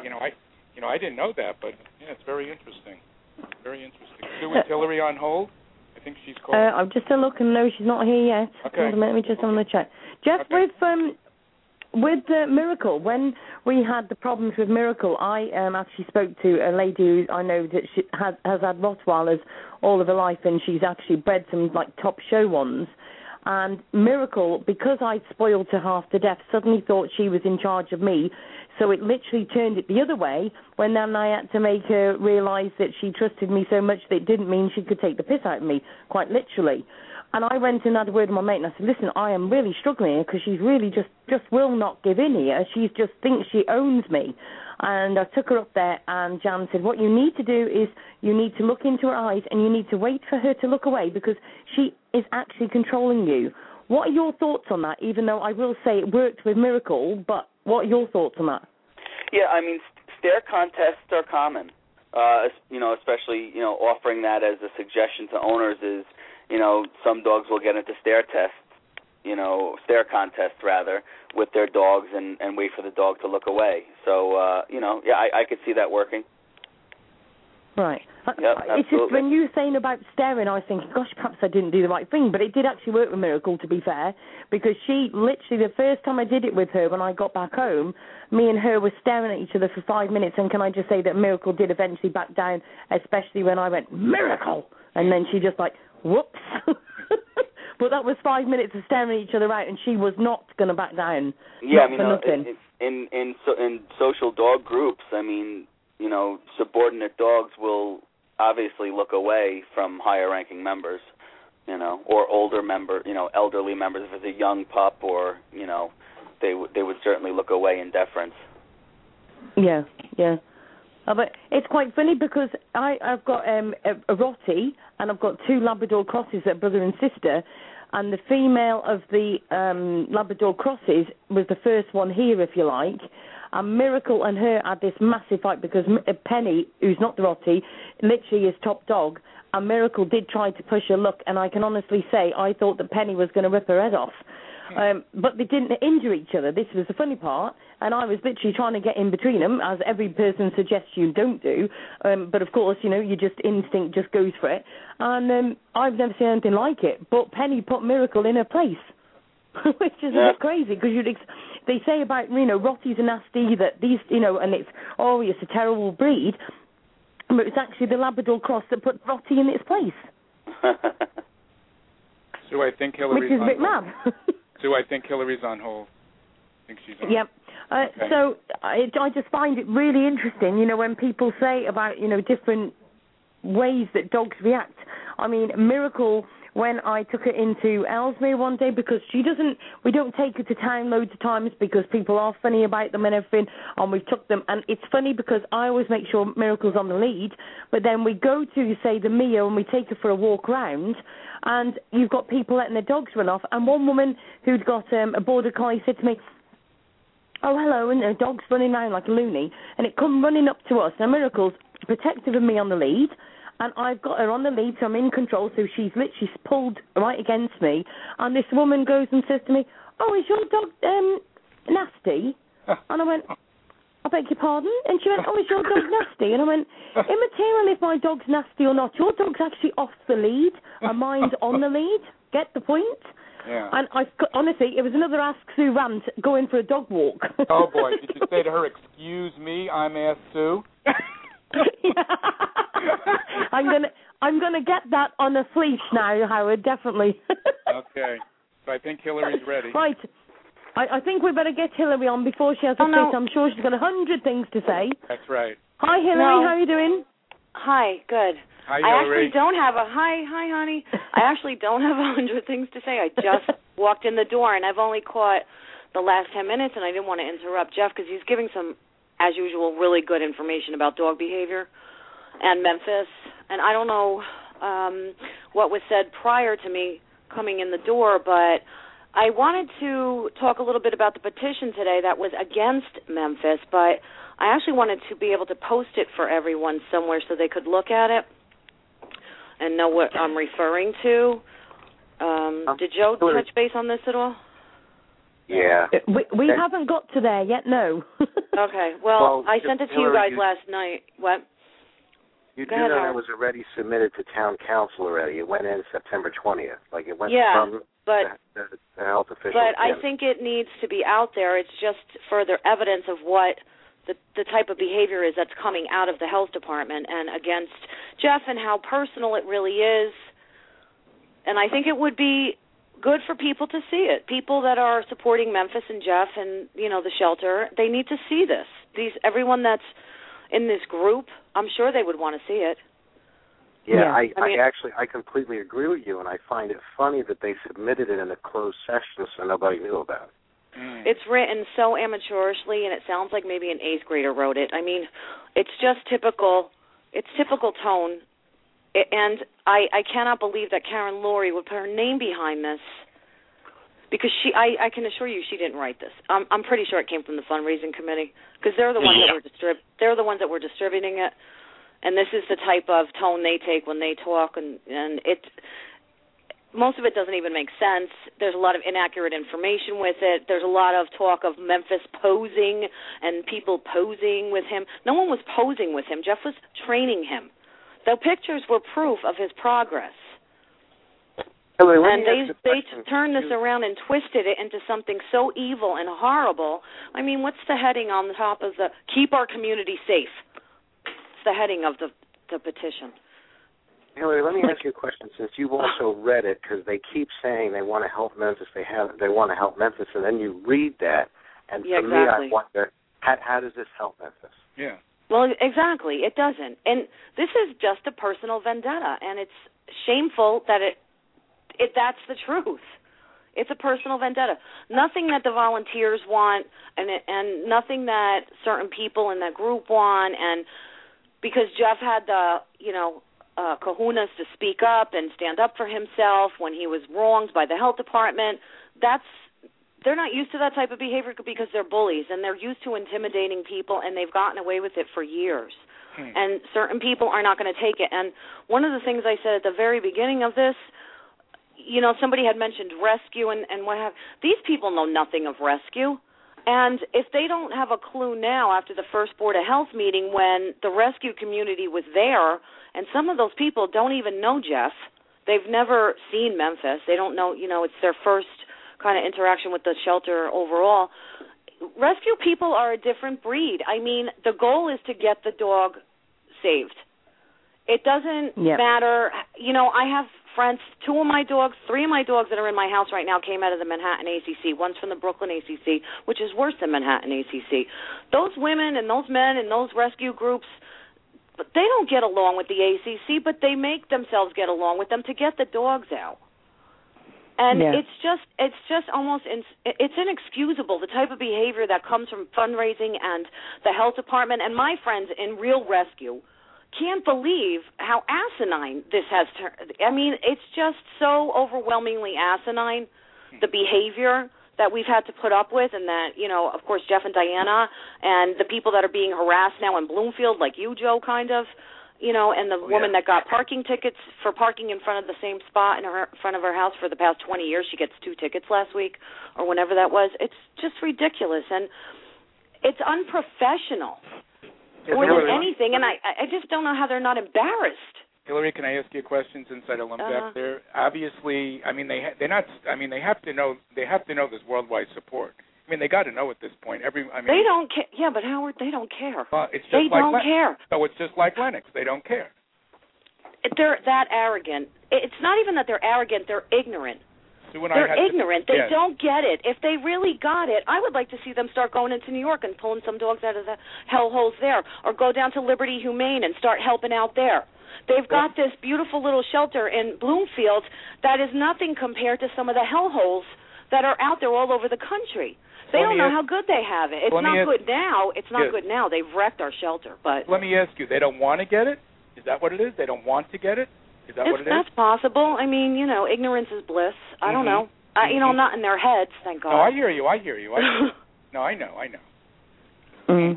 Hillary, another thing that I want to ask you, I mean, if you have a paid public official, in this case they're in the health department, there's a certain code of ethics I expect out of them, especially if they're informing me, the public, about information. I expect it to be truthful, and I expect it to be supported by paperwork. And you shouldn't expect anything less. Well, people are going to have to. Yeah, well, people are going to have to band together, and there's power in numbers. Obviously, you've seen the progress that's been made with Memphis. I mean, there's been some mistakes made, but that's human nature, and but in the overall scheme of things, the atrocity that is the health department and the fundraising committee, and the behavior that is tolerated by the health department of the fundraising committee, it's almost one and the same.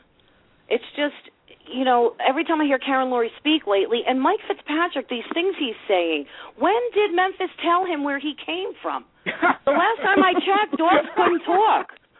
I mean, dogs can't talk, am I correct? So what is he, like a self-proclaimed psychic all of a sudden? There's no way in hell anyone can ever say for sure where any of these strays came from. Correct. And that assumption that he made, he talks like he knows that, like he's the soothsayer.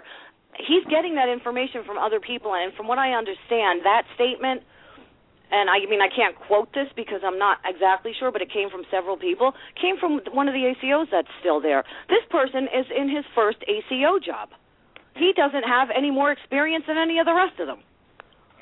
So, Hillary, that begs the question. Another thing to ask is they currently have 4 dogs that are flagged right now. Well, that's what I brought. Well, I sent an email out about that last week with a screenshot of that page, and I sent it to a few people in authority as well, because it just goes to further show Kathleen Georgevich's lack of knowledge and expertise in judging dog behavior. And those dogs can basically live or die based on their behavior and the ability of the person in charge to read it correctly. Well, exactly, and that's why something has to be done, because this is going to continue to happen. And from what I understand from one of the volunteers that just recently resigned, who knows one of the dogs that now has restrictions on him, Charlie, I think it is, he didn't have those restrictions on him when she was still volunteering, and that was just recently. But this is a result of what the dogs are tolerating. They're not able to tolerate it. You cannot keep these dogs locked up. They're not meeting new people. I don't care how much fundraising and the health department proclaims that the dogs are fine. The dogs are not fine, and it doesn't take a genius to know that. There are no volunteers. Whether they want the old volunteers back or not, somebody has to be down there socializing these dogs and getting them out. They're cooped up. I mean, I see what it does to my dogs if they don't get walked enough. A lot of the people on the fundraising committee are cat people. I think there's one dog walker, and I don't know how much dog really training experience she has. She might have just, as far as I know, been a dog walker. So even though Open Paw came in there Saturday, what good is that doing with a cat-based volunteer group? I mean, the cats need socializing too, don't get me wrong, but where are the dog handlers in all this? Hillary, that begs another question I want to ask you. I mean, if we're really looking to benefit the animals, because this has clearly gotten bigger than Memphis, if that's the goal, we'll put this as a hypothetical for now. If the shelter's not being run properly, whoever's fault it is, doesn't matter. If that's the case, how do we get it out of its current It does matter now. It does matter right now, because those people need to be removed from the positions, because that's why we're in this predicament. Well, then how do we that person had any...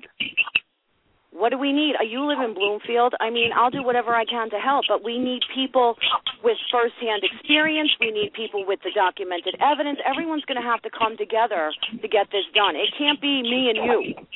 Yeah. Yeah. I mean, there's people there that have been involved with that shelter for, over a decade. Wow. And they were there when it was privately run, and it was a nightmare. So it's gone through a lot of changes over the years, but it's like 2 steps forward, 1 step back. And my experience, this is the worst it's ever been, regardless of personalities, because the dogs are not getting what they need. I know that there was a lot of problems with the manager before Andrea, who was there for, I think, 16 months. There was a horrendous amount of bad stuff going on, but the dogs were still getting walked. The volunteers were still there. So to me, this is the worst it's been since I've been involved, because the animals are basically just sitting there rotting. You cannot hang food outside their kennels and not expect them to bite somebody that sticks a pan through a gate when they're not being fed properly. That causes stress, too. Everything that's going on down there right now is detrimental to these dogs' welfare. And when I told Mike Fitzpatrick at the very beginning of Kathleen's hire, right, and this was an in-person conversation, that I did not think she was the right person for the job, he said to me, well, if she leaves, we'll just keep hiring till one sticks. Now, what kind of mindset is that? It's an I don't really give a crap who's there as long as somebody stays. That's what that said to me. Yeah. They let these managers come and go, and they don't have any set processes in place. There's nothing to follow. It's almost like everybody goes in and does whatever they want, and there's no discussion, and it doesn't make sense. It's not the way to run a business, because in a sense the shelter is a business. There's no processes in place. When you get a new employee, you usually sit them down, go over the processes. And then if somebody comes in, and obviously a manager might want to change something along the lines, which is fine, you have a discussion with your superiors about it. You determine, is this a good move for the place or not? And then you go from there.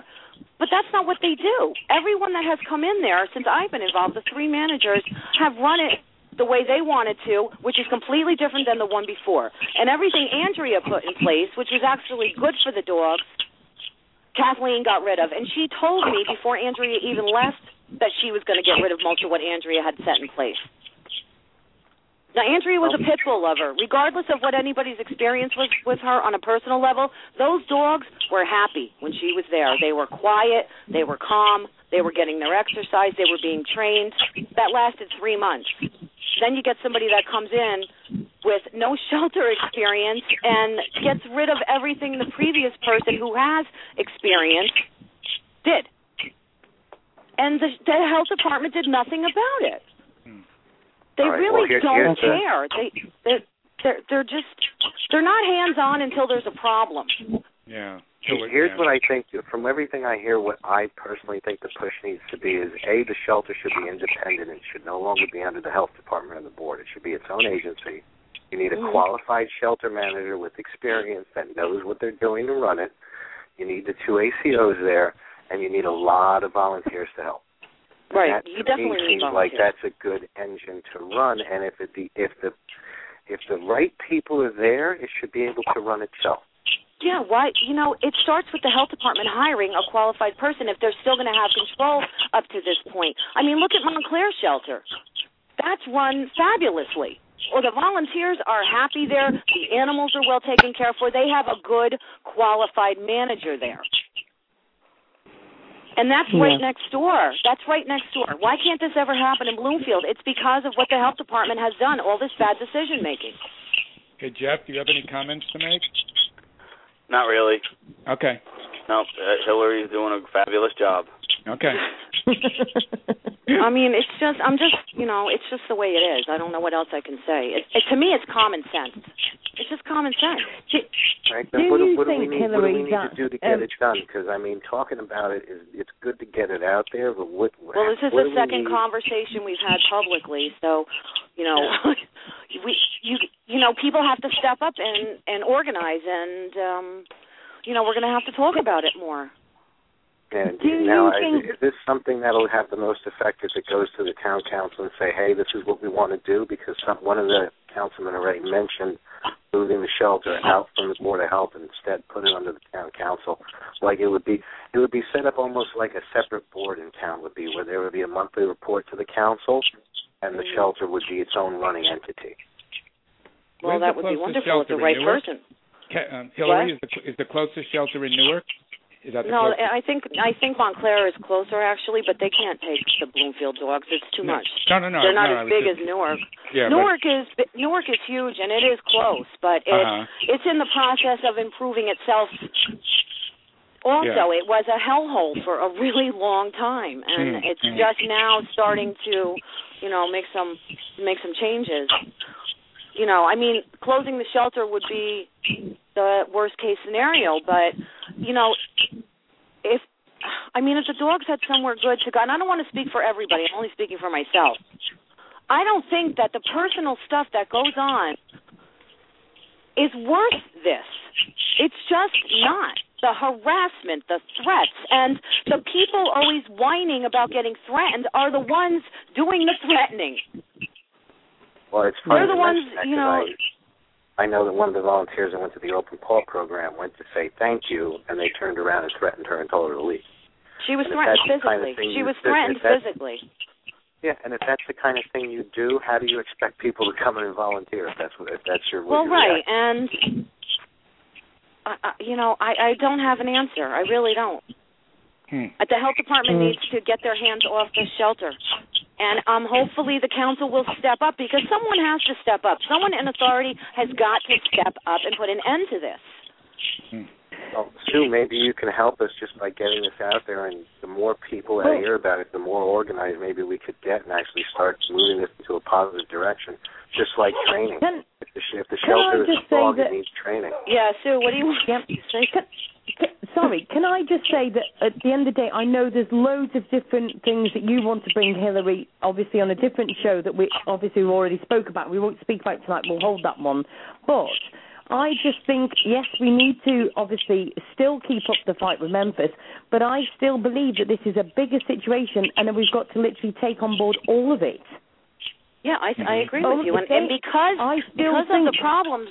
Yeah, because of the problems there, this is why this is happening with Memphis. Yeah, this is so that was my point in bringing it up on Saturday, because that's where it starts. Yeah, this I think we just need to almost start a group up where we literally tell everybody everything, and everything that we've got, documentation and everything, we need to put all on one group, and anybody who's got a documentation of any sort goes on there. And if people want to share it with me and they want to do it discreetly and they want to do it so nobody knows anything about it, all confidential, they can send it to my Ask Sue Show email, and I will just literally copy it and put it on. Well, Sue, we could set up a page too. You could set up a page. You want to do that? I know that they've been sharing things on some of the other pages. So, but one group solely focused on this might not be a bad idea.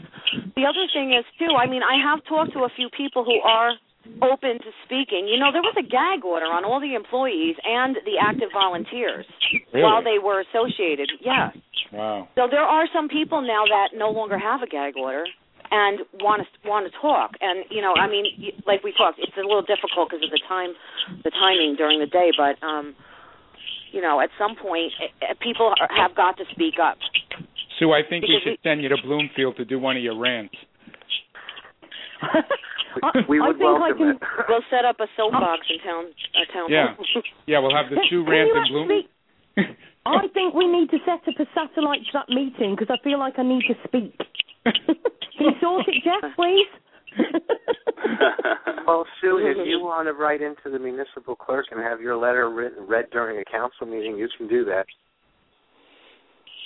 Well, actually, I would love, this is my thought, I would actually love to send not just one letter, but I'd like everybody to write a letter and tell them they heard about this on the Ask Sue show, and where myself and Jeff will send the links of the show to them as well, and we can literally all send them letters. So even the people that are in the UK or in America, Australia, or wherever they are, they could all send a letter, even if they email it and Jeff prints it off.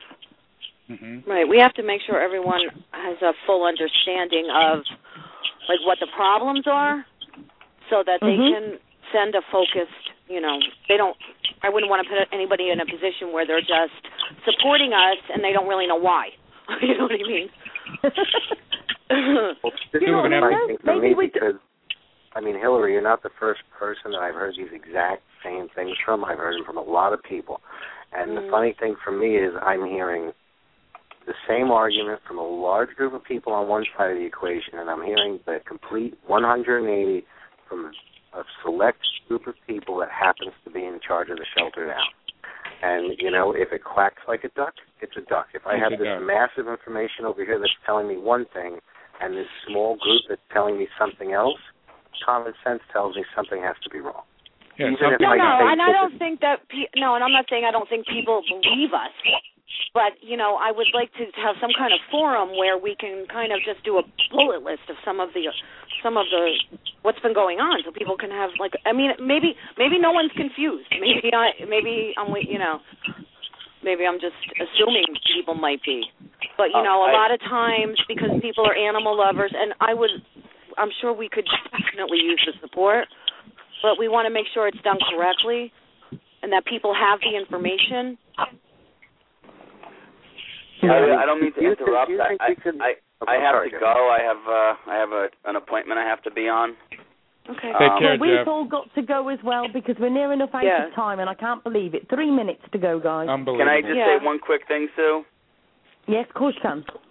Thursday night at 6:30 is the next Board of Health meeting. It's the last Board of Health meeting before court. We are, expecting to have everyone peacefully organized at 5:30 p.m. And again, bring donations for the shelter animals, whether it's cat and dog food, treats, litter, blankets, etc. All right? Take care, Jeff. Thanks all. Thanks, Take care. Jeff. Bye. Bye. Okay, bye. Cheers. Yeah, bye. we'll have a side conversation about it. I just want to make sure people are, I just want to give them what they need. That's what I'm saying. Give them the information. I've just got to literally give 60 seconds to poor John, who asked me at the beginning of the show if he could just mention a few things, and I've not had a chance. So, John, you've got the rest of the show, my darling. Hillary, thank you very much for calling in, love. Thanks. I really, really appreciate it. Thanks, Hillary. No problem. Okay, no problem. Okay, bye. Cheers, Hillary. Thank you. Bye-bye. Go on, John. Go away, love. Already, carry on. I did only have one thing. Okay. And that is that many might have noticed lately that Cody, my co-admin on the Patrick Miracle, hasn't been on the page much, mainly for the past week and a half. She's been dealing with emotional fallout from a recent health scare, and so hasn't been online much at all.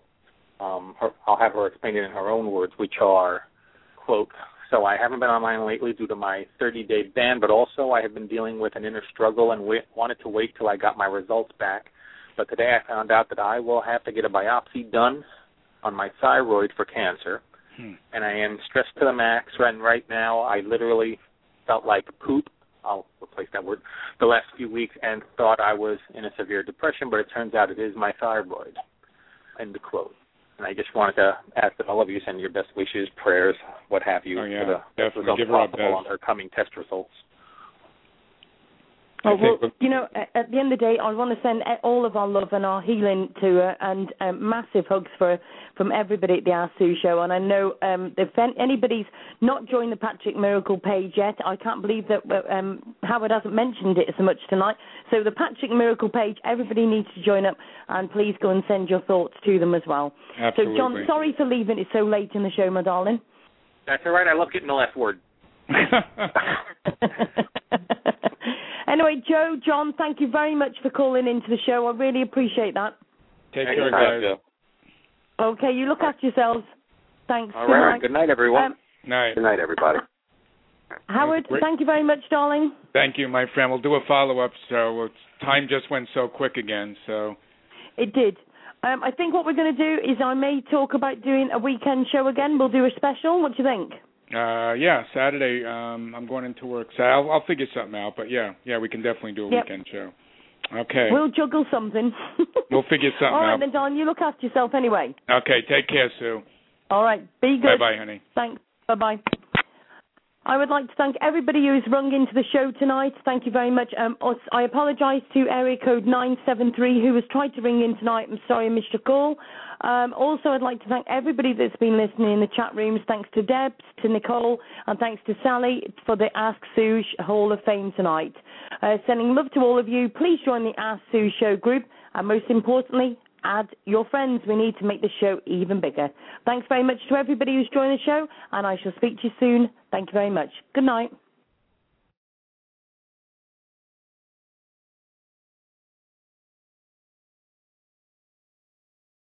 Okay.